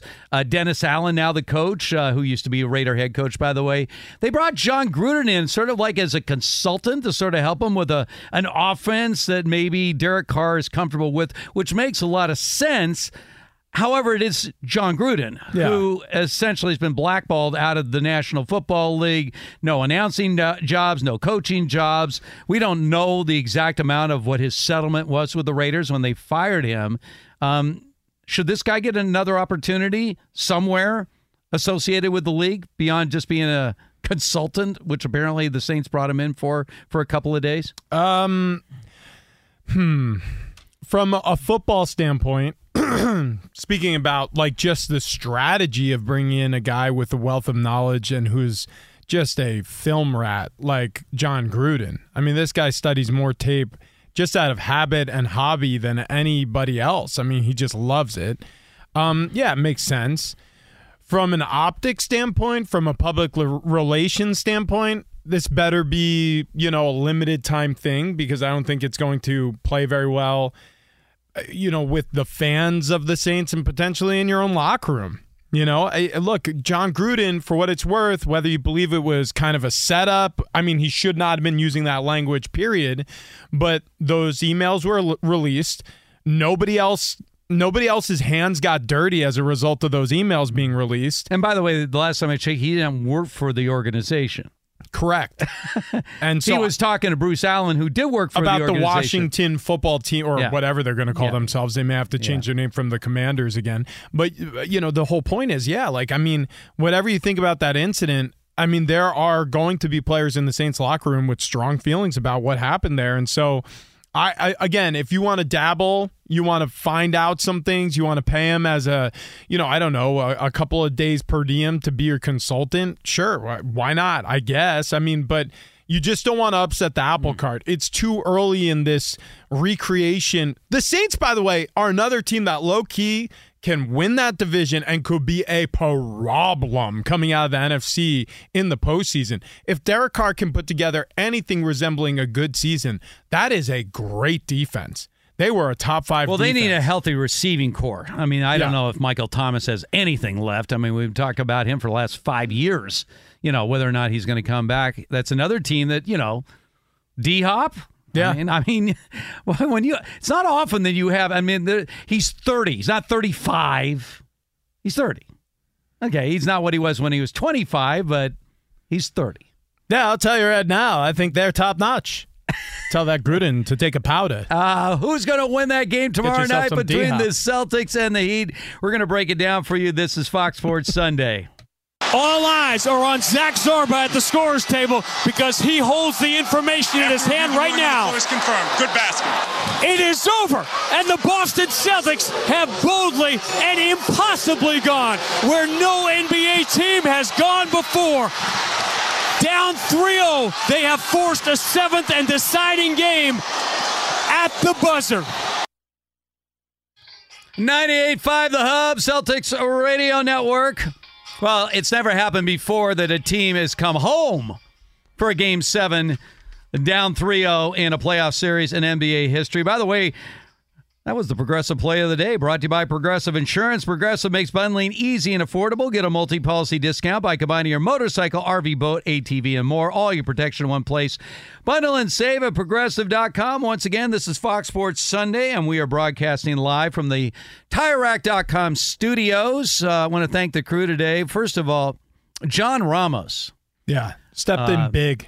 All weekend. I was here yesterday. John, Thanks, Rich. are you sure? Are you sure Iowa Sam is coming back, or has he taken a permanent residency in Great Britain, or what's going on? My understanding is that he will be back. He is on. How long does it take to fly? Was it 8 hours here to England? Endless. It is a long flight. I think it's got to be 6 from New York, so it's probably like a 12-hour flight. Okay, so he's supposed to be here Monday, so we'll see. Okay, but if not, John, appreciate seeing you, man. It's always great to work with you, Steve. You know that. His daughter's graduating high school. When is the graduation ceremony? Congratulations, buddy. Thank you very much, Rich. This Thursday, and Lucas, my son, he will be promoted to middle school on Tuesday. Promoted. So I got 2. I love that. You don't graduate, you're promoted. They don't call it graduation anymore. Now captain in the LAPD. Gave him his badge and his gun. Only 13. Well, congratulations to your beautiful family, John. And Monsi, she's so happy today. Yeah, she's actually also been promoted in middle school. Yeah, she is. Were I'm the same height as them. I can 100% sit in that class and nobody would notice. There is one. You probably spent most of your middle school years so in fear of being jammed in a locker. I can't even. When did you even the half current height? So, at what age? I went to private school most of my childhood. Up until high school, we didn't have lockers. And then in high school, we had smaller lockers. Also, I was pretty cool. Okay, I was going to be stuffing you in a locker. Wow, No you way, hear that? No way, nerd. Yeah, don't be surprised. I would slap your books out of your hand so fast. I put you in a top locker so you have to jump down. It's like miles from She would just run right through your legs, and you don't even know what hit you. Exactly. Exactly. Monty, great job as always. Likewise. And then there's Bo, who's also doing multiple duties right now. He woke up realizing that he was supposed to take care of his parents and their dogs. Is that right, Bo? Yeah. My parents snuck out of town, and I totally forgot until yesterday. So that was fun. So he was in a full-out sprint just to get here on time for the start of the show today. I would like to point out that Sam is currently flying back home from London. Finally. And he is supposed to be here tomorrow morning at 9 o'clock. Are we getting a flight tracker on him like when there's a high-priority free agent? Can we take bets on that actually happening? Yeah, it's not happening. Yes. There's no way. There is no way. I mean, he's supposed to be here working at 9 in the morning? Not a chance. Zero chance. I will... Yeah, because he's been over there long Celtics had enough. a better chance down 3-0 than you guys have seeing Sam tomorrow. All right, hold on. While we're sitting here right now, I'm going to look this up, okay? What is the current London time? London time. That would be Greenwich time, right? Correct? Official... All right, right now it is 9:53 in the evening. 9:53. It's 8 hours later. So it's 8 hours later. So if he's going to be Is a it mess. daylight savings, though? Yeah. I mean, I don't know time. What I do know is this.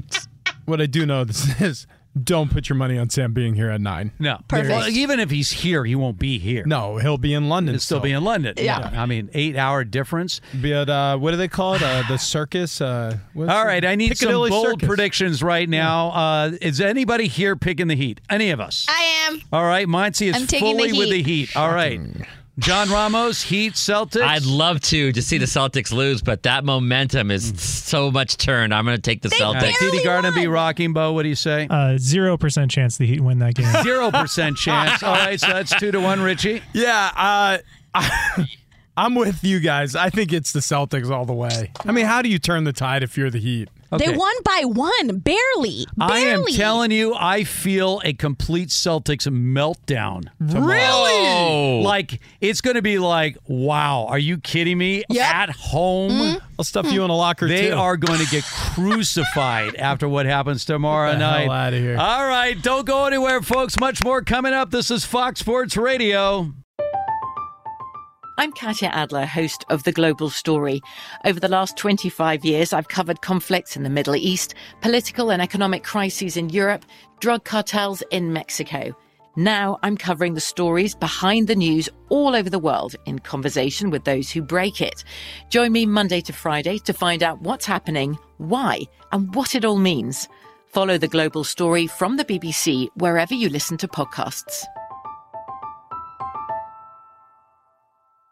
Thank you for traveling with Amex Platinum. To your right, you'll see oceanside relaxation at a fine hotel and resort property. When booked through Amex Travel, you can enjoy complimentary breakfast for 2 and 4 p.m. late checkout. That's the powerful backing of American Express. Terms apply. Learn more at americanexpress.com/withAmex. At Bet365, we don't do ordinary. We believe that every sport should be epic. Every home run, every hit, every inning, every play. From the moments that are legendary to the ones that fly under the radar. Whether it's a walk-off grand slam or a base hit to center field. Whatever the sport, whatever the moment. It's never ordinary at Bet365. 21 plus only. Must be present in Ohio. If you or someone you know has a gambling problem and wants help, call 1-800-GAMBLER.